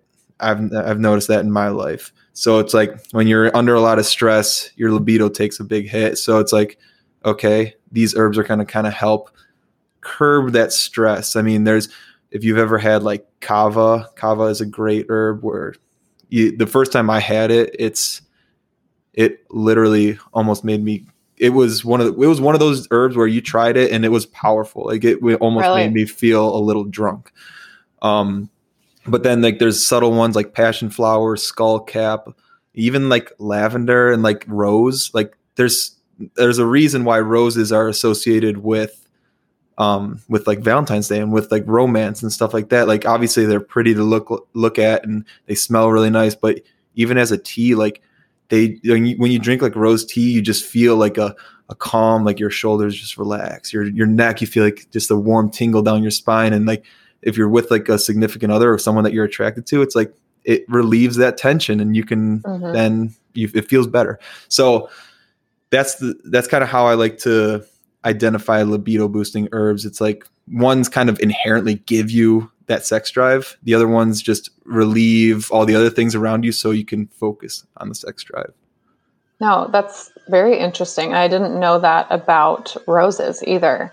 I feel like there's so much that I want to learn just about like teas and herbs and stuff. But is there a certain, so this could be related to libido or not, but is there a certain time of day that you recommend having certain teas, or do you want to like touch on the timing at all, if that's important with certain teas, or others just it doesn't really matter when you have them? Is this in regards to libido specifically, or just libido first, because that's interesting? Yeah, I mean, I don't know. With the teas that are more like that instant, you probably want to do. Okay, maybe I'm pretty new to this this herbal space. Like I've been really diving into it the last like year. And like I said, a lot of my stuff is from my own practice and just what I've felt. So I think if like in regards to like those like zippy type herbs where you kind of get that like feeling of just like ready to go. For Mm. me, that happened like after using this male support tea that I was talking about for like a week straight. It was almost like I was horny, like literally when something like made me aroused, it made me aroused. And so that's what it was. Whereas like, so it wasn't like because I drank the tea and I just drank it kind of like whenever I just drank it. It wasn't like I didn't set a specific like more Mm-hmm. like this is going to be a tea in the morning. I just drank it during the day at some point because there was no caffeine in it. So I was like, okay, I can drink this at night. I can drink it in the morning if I'm whatever I'm feeling. Mix it with some green tea. Mix it like with another tea just to if I want the caffeine. So there might be, and again, that's above me. And like I said, I'm pretty new to this space, and I'm excited to learn more and maybe dive deeper into that. But I would say if you're just kind of consistently consuming it, it helps you just basically be ready when it's time. Mm-hmm. You're like, You'll know. You'll know. yeah. So sorry, it's not like a maybe a good answer, but that's what I've No, I think experienced. that's helpful. No, I think it is. And it just goes back to kind of that personal, you have to experiment a little bit with what works for you. And I can speak to when I first started drinking tea, you don't have that instant gratification of feeling the energy or whatever it is. So I think that's one of the main reasons why I kind of steered away from it. And I think probably why many people do as well, because you don't have that instant Mhm. gratification of knowing that it's working for you. So I think it's important, like you said, to try it out for even like a week, give it more than just a day or two. Or I recommend probably like a month to see how, those small shifts are going to be happening. But yeah, I feel like when you were talking about that, I was like, yeah, it's probably one of the reasons why I didn't love tea, because Yeah. you don't get like, we live in such a world where we have instant access to everything. So I feel like even when it comes to our health, we expect that too. When trying out different, foods, products, herbs, whatever it is. But no, it's all very interesting. I feel like anybody that's listening will take away something for libido, because it's one of those things that like nobody likes to talk about, but a lot of people struggle with. Yeah. Because like you said, I mean, stress is a huge piece of that. And I think for women too, being on birth control is one of those things that totally suppresses libido. Mm. So long story short, I feel like people are going to try anything, and many people are like, I'll try whatever it is. Yeah. But that's I interesting. I am curious. You just brought up birth control. I don't know if you were kind of talking about this before, but you're very much not. I don't want to say anti-birth control. Put a That label sounds, on me. yeah, I was like that sounds pretty. That sounds pretty like condemning of you. But you are pretty much. You would prefer people to look I'm other very places. pro Yeah, education of what birth control is actually doing to your body. there it is. I like For that. Focus for on the a positives. Yeah. very short label. Um, Yeah, I mean, I personally have never been on birth control. It was one of those things like in, I don't know, high school when, all your friends are starting to go on birth control. And I just, for whatever reason, one, I didn't want to have the conversation with my parents. And I was just like, I'm not going there. That's, not going to do it. And Yeah. I was never a person either that had like super debilitating cramps or terrible acne, which are many reasons why females are put on birth control in the first place. So I felt Mhm. like my excuses were just kind of dwindling a little bit to throw at my parents. But I also just had this weird gut feeling. I'm just like, I don't want it. I don't know what it's going to do to my body. And I don't want to get like weird, huge boobs. And like, I don't want to gain weight. And I don't know. There was something that just wasn't sitting right with me. And now, as a 27-year-old, I'm very glad, after all the things that I have learned, kind of after going through school and diving into this world very deeply, that I'm very happy that I was never on birth control. But again, birth control is just something that is thrown at women so quickly to quote unquote heal whatever, hormonal problems they're having, whether it's acne or bad cramps, heavy periods, irregular cycles. And at the end of the day, it's not regulating or healing any of that. It's basically just putting a Band-Aid on the situation, providing you with a very even keeled synthetic dose of hormones, which, going back to kind of our cycle talk, our natural hormones cycle is very up and down throughout the month. And it's natural fluctuation. So when you're on birth control, it's very even keeled. You don't get those fluctuations. And over time, it can just cause a lot of problems in the body and can cause gut dysfunction and, like I said, suppress your libido. It can really do some damage to your thyroid. There's kind of a laundry list of symptoms that can be attributed to birth control that are not talked about, which is really unfortunate. And that's the piece and kind of the education gap that I try to bridge with my clients and just following on Instagram, is just to start having that conversation and to bring up the connection between like birth control and mental health, for example. And we're not educated and nobody talks about this. Doctors don't talk about this unless you have an awesome doctor. Some people do, but it's very, very rare for any of these side effects to be brought up when you are being put on birth control. So I think I just love being able to have a platform to talk through some of this with women and to make them feel like they're not crazy and validate some of the symptoms that they have been experiencing and just help connect the dots. I mean, I tell people all the time, makes no difference to me if you're on birth control or not. I'm going to sleep just as well every single night. But if I just want you to know, and I want you to feel empowered with what's going on in your body so you can make those decisions, because we're not educated on a lot of the things that birth control can affect in our life. And then especially, once women do come off birth control, shit hits the fan and it's really, really hard to get a natural and normal cycle back. And fertility can be a huge problem. And I just like to get that information out there. So hopefully even just one less woman has to go through kind of the struggle and blind navigation of working through all that.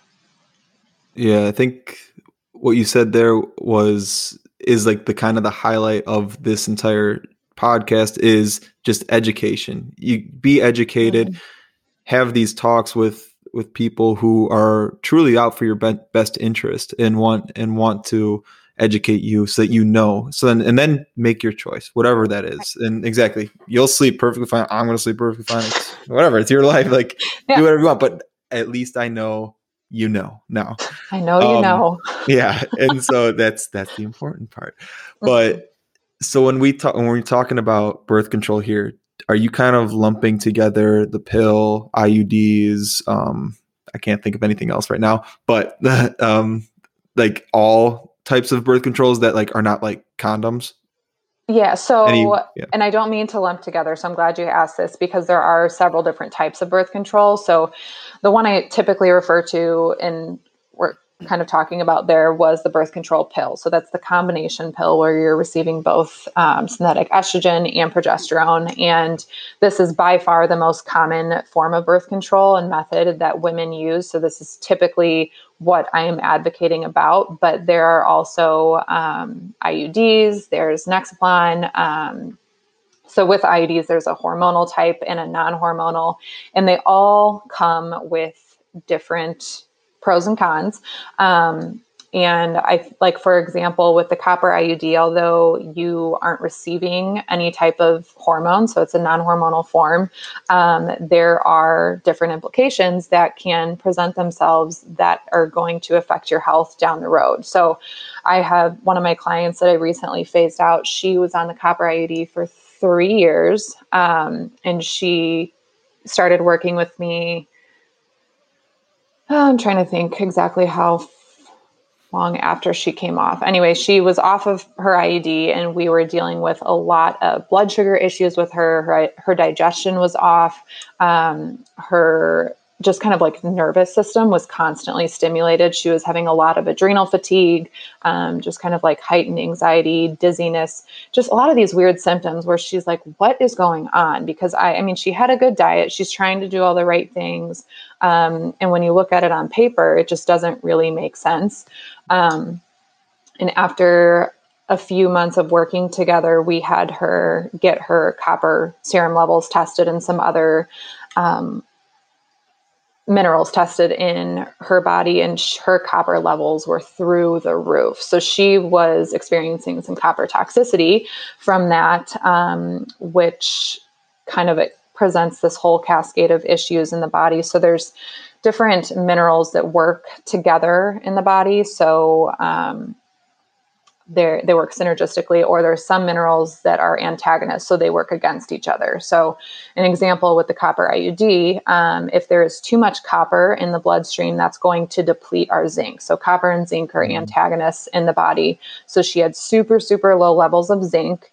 And to somewhat bring this full circle, or just give an example, in order for our body to produce enough stomach acid to properly, break down our food and digest it the way we want it to, we need ample amounts of zinc in our body. So she had super low levels of zinc. So her digestion, starting from the top, even with stomach acid, was not getting, her food wasn't getting digested. It was causing inflammation as it was traveling through the GI tract. So she was experiencing a lot of bloat, and just overall digestive discomfort.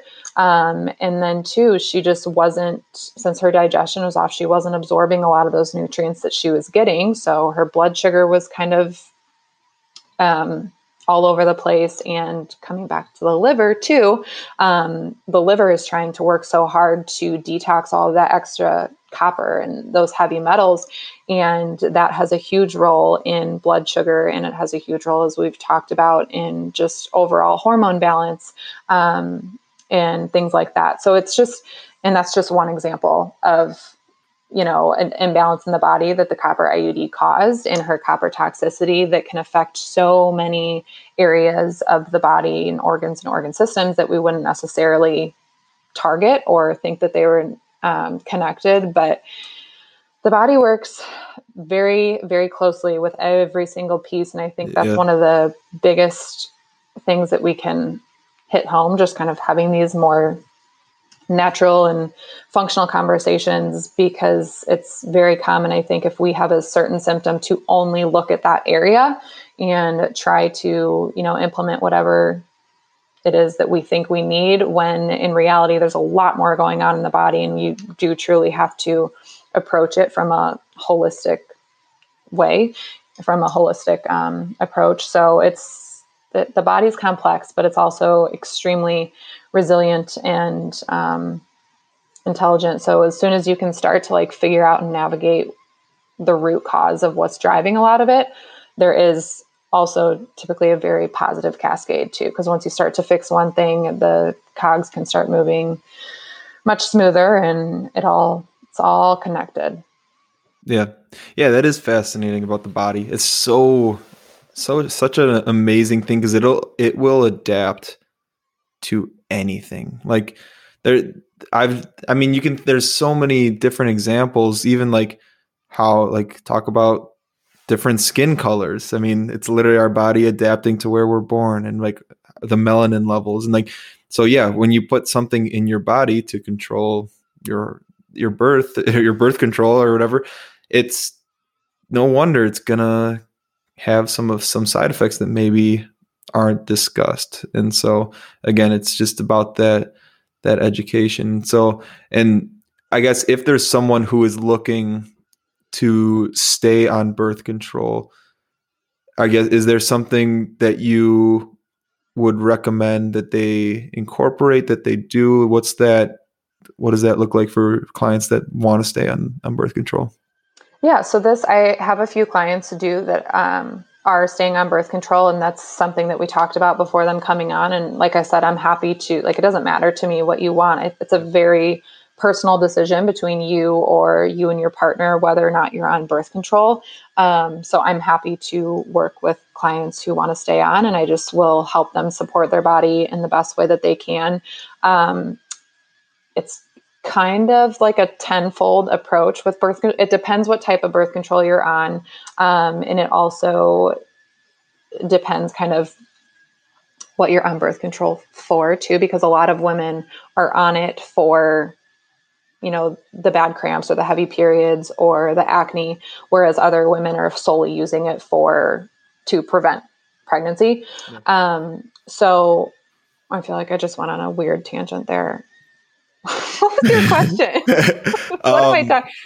That question was if someone wants to stay if someone on is staying on. Yes. Sorry, my brain is like always going 10 miles at a time. So if they're wanting to stay on birth control, a lot of the things that we do is work on replenishing the nutrients that the pill, or I'm just going to say pill right now. Yeah. So if you're on the pill, replenishing those nutrients that it depletes. So there's a ton of research about very specific nutrients that the pill depletes that are very important to various functions in the body. So that's one area that we work on.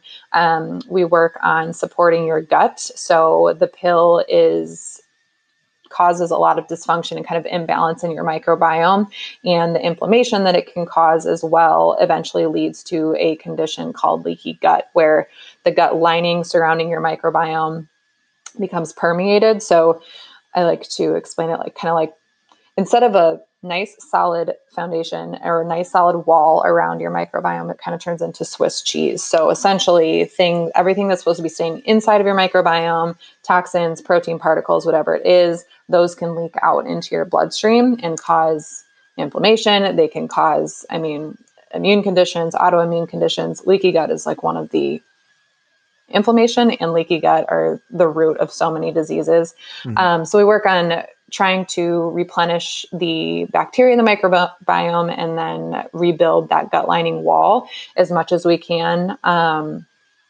Liver support is a huge one, just because you are receiving those synthetic hormones every single day and you're exposed to them constantly. So making sure that the liver is supported the best that we can, so you can, filter through and detox those, working on supporting the thyroid. There's just a lot that comes into it, but I work on that with my one-on-one clients and kind of help hold their hand throughout that process. And then I also created the birth control bounce back course. So within the course, I have actionable steps that you can take if you are on birth control, and it's kind of separated into different types of birth control that you could be on, and then also actionable steps to take if you are someone who is wanting to transition off, or you have come off and you're like, okay, what do I do? How can I kind of clean up the damage? And we talk through all of that in the course. So it's pretty complex as far as approaching it from every angle, but at the same time, I try to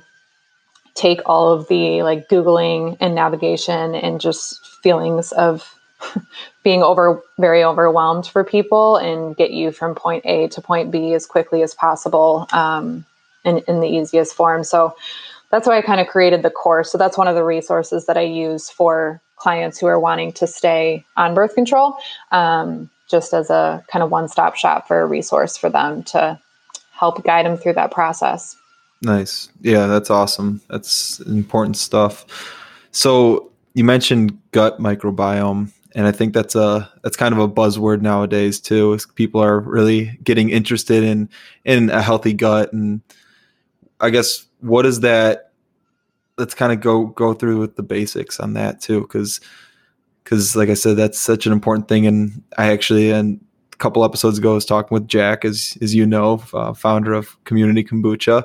And kombucha is a great thing for your gut microbiome, but what do you kind of give us a little explanation on gut microbiome and why it's important and what we can do to support it? Yeah. So your gut microbiome is basically your intestines. So it's kind of your gut is really the hub, honestly, to your overall health, and it has a hand in so much. So you have bacteria in your gut. Ideally, you want this bacteria to be very balanced. Sorry, my dog just laid on my Okay.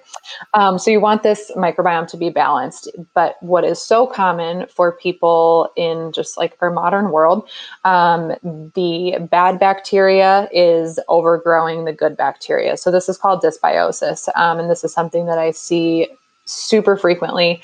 And it's due to stressors in the body that will deplete good bacteria, the food that we're eating. If you're eating your, standard American diet, a lot of those are going to affect the good bacteria, sugars, alcohol, things like birth control, medications.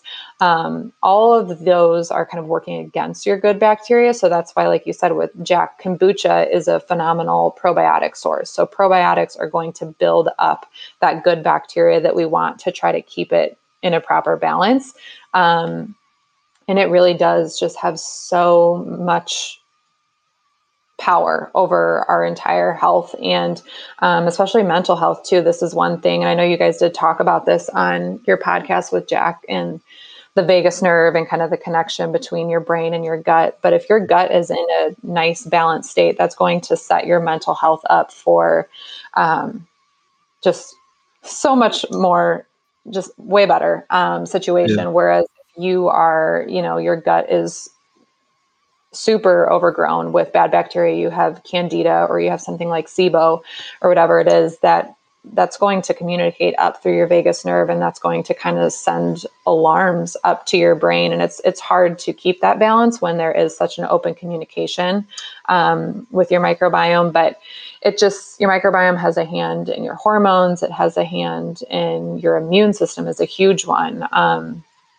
And I mean, in the COVID world right now, I think that's one of my biggest frustrations of why this is not being talked about. Yeah.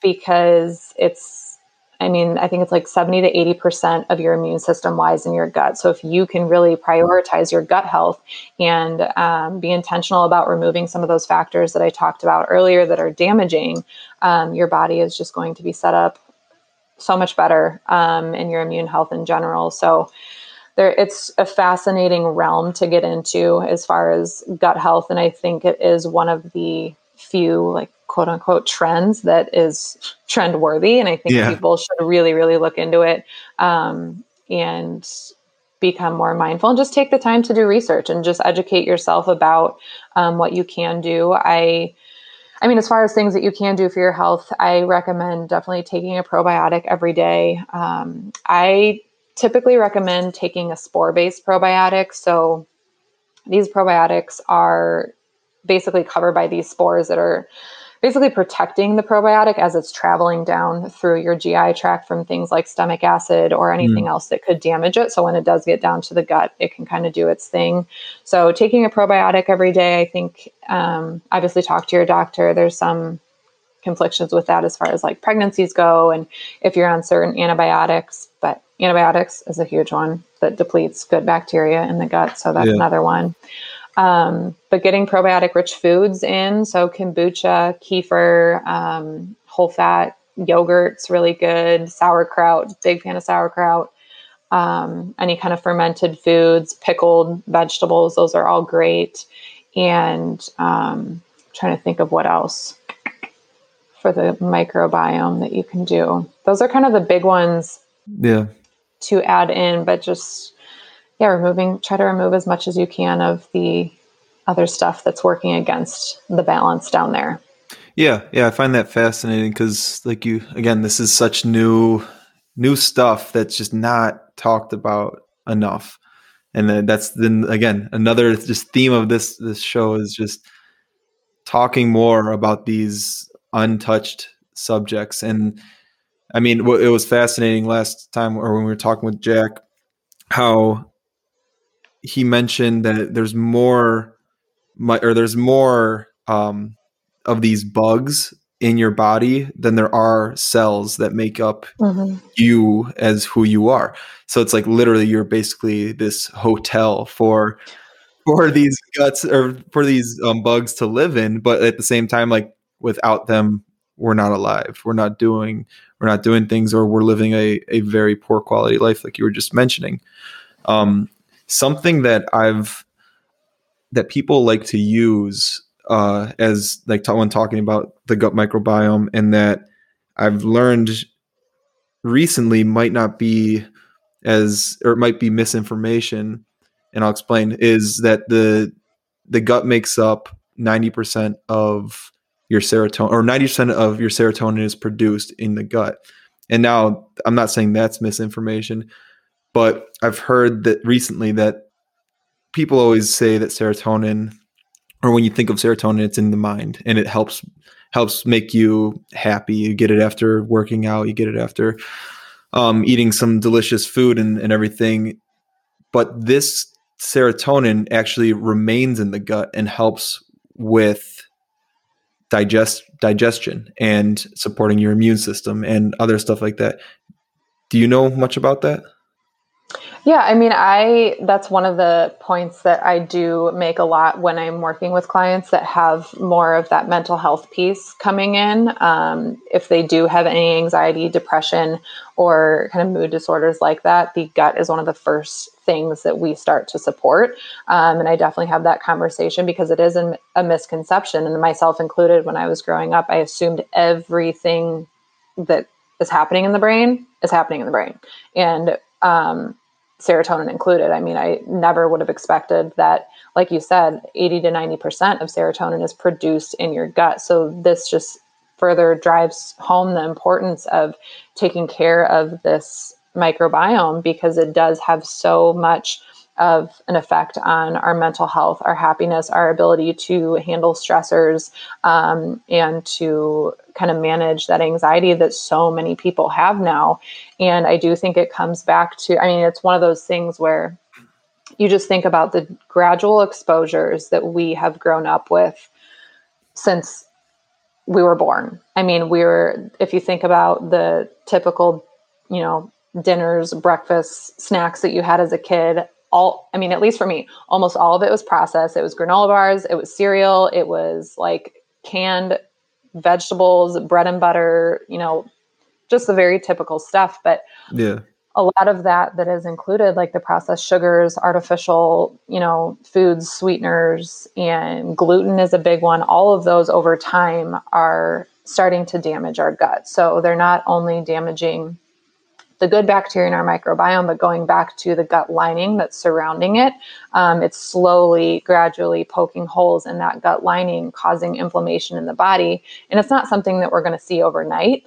But then you get people who are our age, who are experiencing super high levels of anxiety, and they're just, not overnight, click my fingers like that, but they're becoming depressed, and they're seeing all of these insane gut dysfunctions like SIBO and Candida and, whatever it is. And they're like, when did this happen? But it's not so much of an acute event, but we have to think back of all of these exposures and toxic exposures, to go all the way back to the beginning of the podcast, that we have been exposed to growing up. And it does a number on your gut. And it's something that I wish was talked about when we were growing up, but I don't think, the research just wasn't there. And this is a very new kind of topic in the world of science, I would say. But there is a lot of kind of cleaning up the damage to be done right now. But I do think it is the reason why we see, or one of the reasons why we see such an increase, I guess, in mental disorders and anxiety, depression, and whatever it is. So it's nice though, because I do think the more we can talk about it, it is an answer for people. And it's something that is different than an anxiety medication. I think people are finding that it's really frustrating now because they just can't get to the bottom of what's going on. They don't want to be on these medications forever.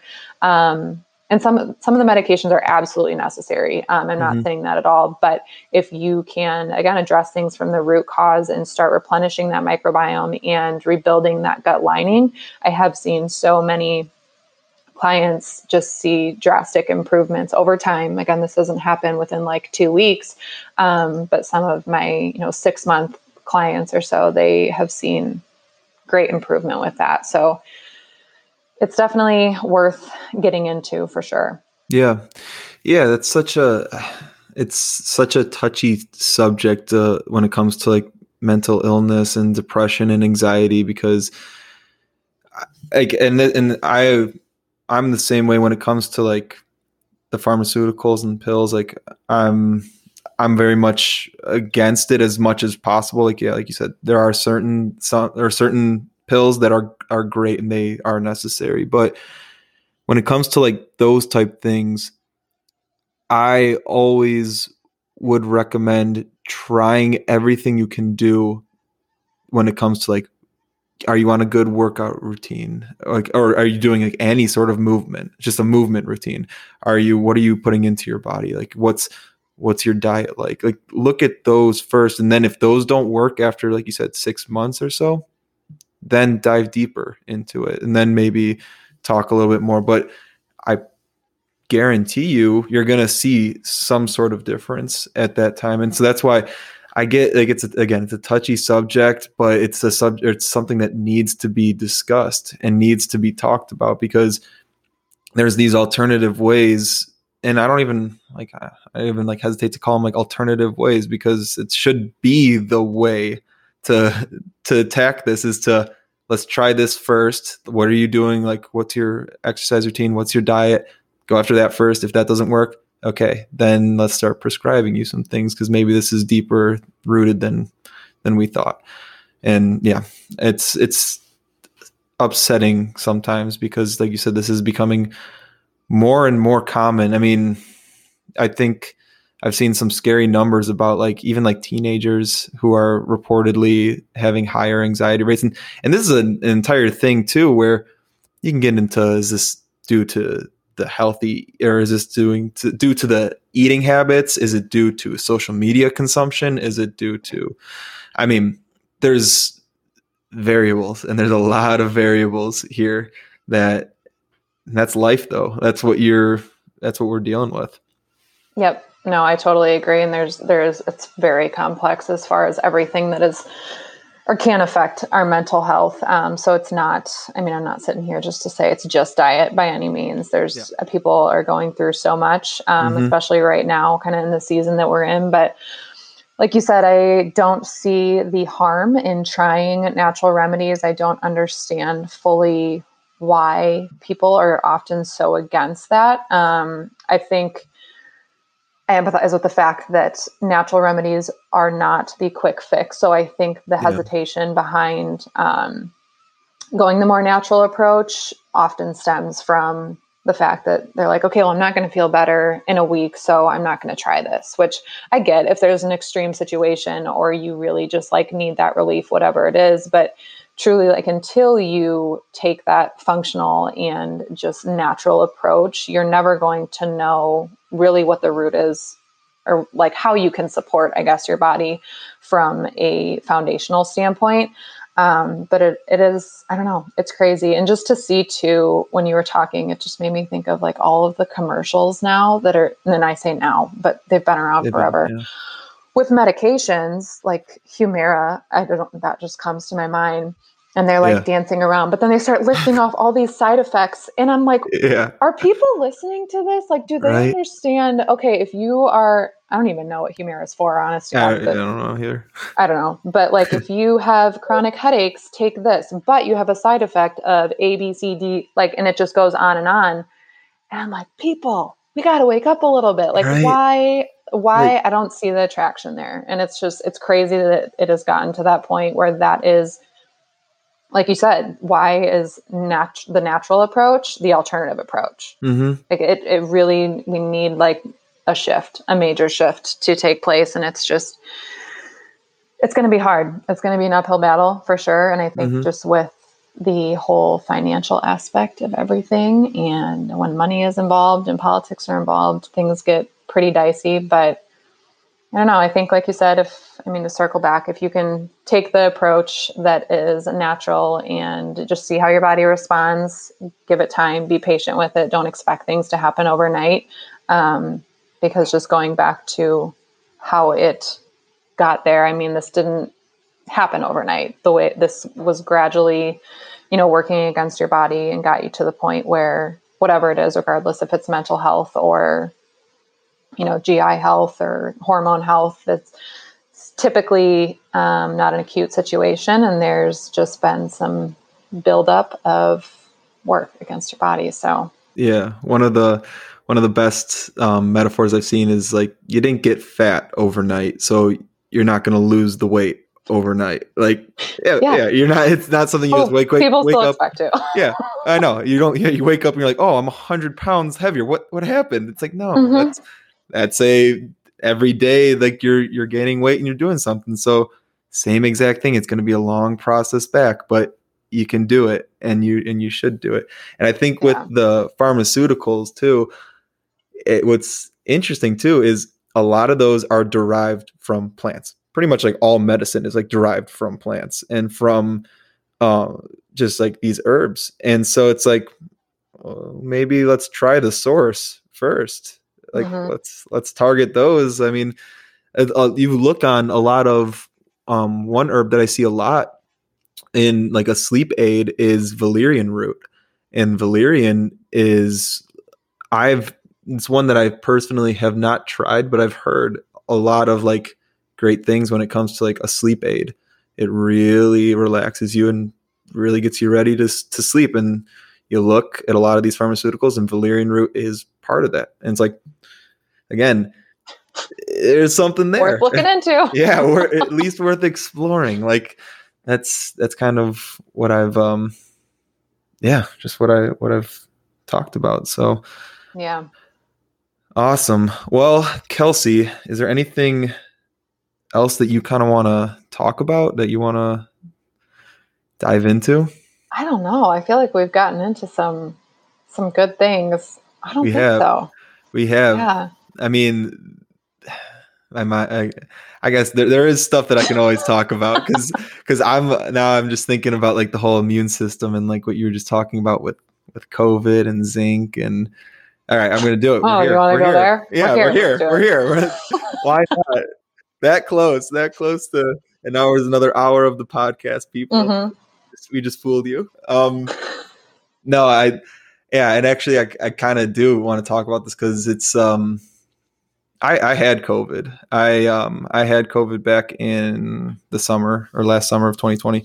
And I think I reached out to you almost like immediately because I was like, I need zinc. I need zinc stat. Like, get it to me. Like, because I was like, where a good quality zinc would come from or something. And like besides that, like I started upping my oyster intake and red meat intake. Yeah, going to like I'll eat the foods and then I'll supplement it as well because it was like an eye opener for me was. After I got it and I lost my sense of smell and taste, I like dove into that realm and I was like, oh, like even outside of COVID, a zinc deficiency, or when you have a zinc deficiency, an indicator is a lack of smell and taste. So, okay, well, I don't have my smell and taste. Let's try zinc. Let's see what happens. And it came back for me fully within a week. And I heard people, and I was like pretty depressed when I got COVID and I lost my smell and taste because I was like, I lost this, and like now I can't enjoy food, and I love food. Like, and I was like, and I've heard people who don't have it for months, like who lose their sense of smell and taste for months, and now everybody who gets it, I'm like immediately telling them like, up your zinc, just up your zinc. Like I'm like, go buy oysters, go eat some red meat.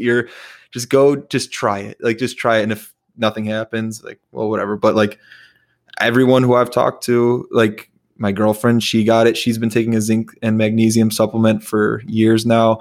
The guy who I know who is on the carnivore diet, he got it and he never lost his sense of smell and taste. And like these people who were taking zinc, it was like, so now everyone who gets it and like they're not losing their sense of smell and taste. I ask him, like, what's your diet like? Like, what do you, do you eat a lot of oysters are you eating? Do you like oysters? And then like those who do, I'm like, yeah, like I kind of inquire them and like, just to see. Cause I don't have the science behind it. This is strictly me just polling the people I know, but it's, it's a fascinating thing. And what's your thoughts on all this? Both my husband and I also had COVID late fall. And kind of the same thing. It was depressing to lose the taste and smell. It was like, I mean, it's the only thing you're looking forward to too. You're in quarantine, you can't do anything else. And you're like, oh my God, I can't taste my food now. And I say that coming from I know so many people have, their cases are much worse. But sorry, the little thing just popped up on the screen there. No, I think more than anything and I think this should have been such a wake-up call for so many people to prioritize health at the end of the day, just with COVID in general. And it's very frustrating that still a year out, there has been yet to be a single news blurb about anything that you can do to boost your immune system. I have yet to see on any type of news channel, I don't know, Fox, CNN, whatever it is, there is nothing that is being talked about. Okay, how can you build yourself up the best way that you can to prepare your immune system for what's coming? I know there are some cases that are extremely bizarre, and COVID has taken some perfectly healthy people. But so much of it comes down to your ability to fight the virus. And if you can, just in general, support your body, make sure, like you said, you're getting proper amounts of zinc. Vitamin D is a huge one. And there's actually so much research out now about vitamin D and COVID in general and being able to recover. So if you can just support your body holistically and you can do everything that you can, I think that gives you not only a peace of mind for COVID, but just moving forward, whatever's coming. I mean, that's what's been so helpful for Nick and I would say, is from day one, obviously when COVID first started to happen, we had no idea what was going on. Nobody had any clue what was going to happen, how serious it was, what it was going to look like for us. So we just kind of had the conversation that, okay, we don't know what's going to happen. And this is all very new territory for us. It's very new for everybody else. But what can we control? And we can control our immune system. We can control what we're putting into our body, what we are choosing not to expose our body to, and really just trying to build up our innate immune system the best that we can, and just kind of move forward in that way. So I think there's again, so much benefit to just taking that natural approach and trying things out, trying out zinc. What is it going to hurt? And that's one of the other things that's frustrating for me,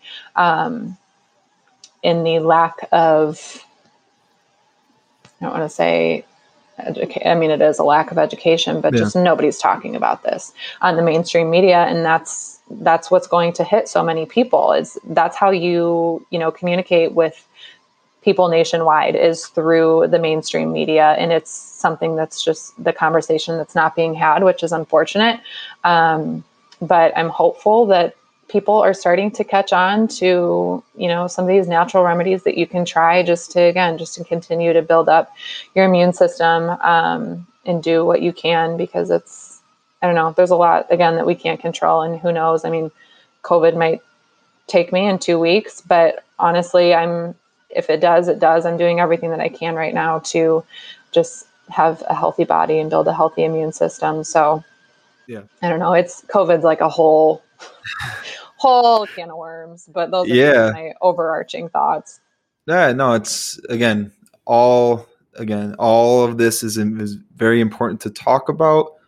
And yet at the same time, people get a little weird about talking about it because some of it's been politicized. Some of it's been, there's just so much emotion behind all this, because I know people who have been taken from COVID. Like, it's a very real and serious thing that needs to be addressed. Mm-hmm. But like you're talking about, the reason why it's such a real thing is because our immune systems are kind of going to shit. And we need to address that, build up a strong immune system, because COVID might be a baby virus compared to what we might see in the future. And like, we don't know what kind of viruses we're going to see in the future, because this wasn't the first virus to happen. This is not going to be the last in human existence. I hope we don't see something like this in our lifetime, but we don't know. And so what we can control is our immune system, is by doing making the right healthy choices day in and day out. And it's just going to lead to ultimately a better life. And you're going to feel in a world where you're not in control of a lot of things. And I've come to realize that just the older I get and the more I go through, it's like I am in control of very little. So the things that I am in control of and that I can affect, let's be badass at them. Like, let's be good at them, like, to own them, like they're yours, like just do it and really take control of it. And then it makes the other things in life easier to handle and easier to deal with. Have you ever heard of, or do you know what an ionophore is? No. So this I learned a couple weeks ago. I forget what else is an ionophore, but green tea has EGCG. Are you familiar with that compound? Kind of, yeah. And I always forget how to properly pronounce what EGCG stands for, but it doesn't matter. It's a compound it's a polyphenol that's in green tea that acts as this ionophore. So what an ionophore is it helps transport minerals and vitamins that are in your body through cell walls and into the cells. So zinc, as you might be aware of, has an ion, or has +2 is its charge. So zinc, naturally, when you take it, it's not always the most like bioavailable, meaning it doesn't always go into your cells. But when combined with an ionophore, hence green tea, it actually helps the cells absorb the zinc better and more efficiently, and therefore you can you'll still be taking the zinc you'll be taking will actually have a greater effect on your system. And so I find that to be interesting too, to tie this back to tea. A lot of fun things going on with tea. And this, I think what always fascinates me is how the combinations that you can find in life, like whether it's like taking zinc with an ionophore or taking, I think zinc and magnesium are great to take together, and like vitamin D3 and calcium are great to take together. And then there's those combinations that you don't want to take together that I can't really think of, but yeah, that's some interesting tidbit for you. No, that's super interesting. I did not know that about green tea. So yeah, everybody, moral of this podcast, green tea and oysters is what. Tea and oysters. That's all you need in life. Yep, that's all you need. Yeah, no, but it's crazy. I mean, everything's so fascinating. I feel like we're getting into a little bit of like the nitty gritty stuff of, I don't know, it just gets a little bit more complex, but it is like, once you get into this realm a little bit, you find yourself just wanting to, know more and dig deeper. And it's fascinating. All the powers of foods and herbs. And I don't know. I think if people can take that approach and just open their mind to a natural approach, I truly cannot see a downside to it, which I think is just what constantly blows my mind. I'm like, why not though? Like, give me a legitimate reason why this, why wouldn't you try this first? So yeah, I don't know. I agree. And I think at that we're gonna close this out, because again, we can peace, mic drop, exactly, because like you said, we can get into these nitty-gritty details, but it's important. Just, I think the overarching message is educate yourself, find people who are willing to look out for you and who have put in that time and effort, because there's a lot of information out there, you don't need to know it all, but you need to know the right resources to go to. And I think you've done an amazing job over the last couple of years of doing that research and being able to help a lot of women take control of their lives and take control of those things that we are in control of and that are going to make just overall your life a lot easier, a lot better, a lot more fun, really. So yeah. Well, thank you. I appreciate that a lot. That means more than you know. I love doing it. And like you said, I think we just need to keep having these conversations with people and having conversations with people from different backgrounds. Because I think it's important not to only, like for me, for example, not to only have conversations with people in the holistic world, but also have conversations and get perspectives from healthcare professionals in, kind of Western medicine. So you can get, it's not a one-side story. Everybody has a different opinion. There's so much different research. It can be overwhelming, but I think if you're able to branch out and to, reach out to people and have as many conversations as you can, you're much more able to figure out and just kind of get a gut feeling of what's going to work for you, and find that healthy balance, because we all have a lot to offer. And I just hope that moving forward, people can have conversations like nice human beings. And because right now conversations are very hard, it seems, with differing perspectives. But yeah, like you said, I think you hit it right on the head. We just need to keep talking about it, keep educating ourselves, and there's always more to learn. Amen. So just tell everybody, what kind of services do you offer for people if they're interested in working with you?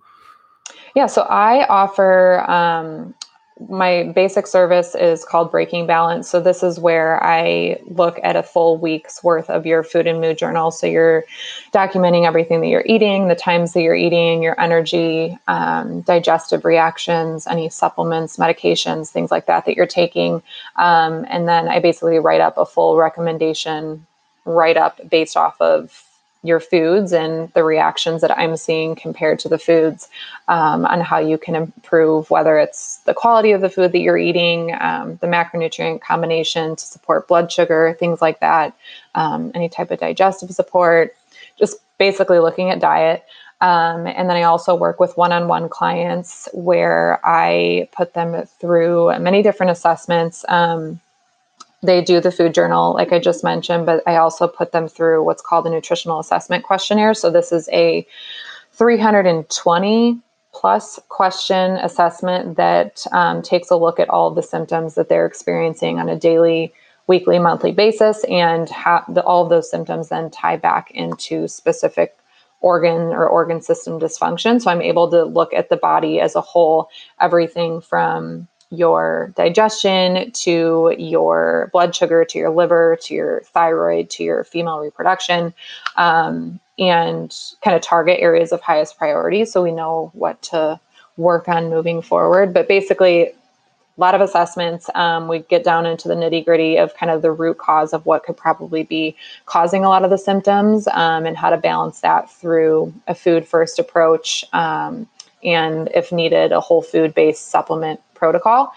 And then aside from my one-on-one work that I do, that's very hands-on and kind of unique to you, I also offer 2 different e-courses. So one of them is a gut check course. So this is for someone who is interested in learning about more of the gut health kind of that we talked about. And if you are someone who experiences anxiety or, different autoimmune conditions or, gut conditions in general. So like we talked about, kind of candida, dysbiosis, things like that.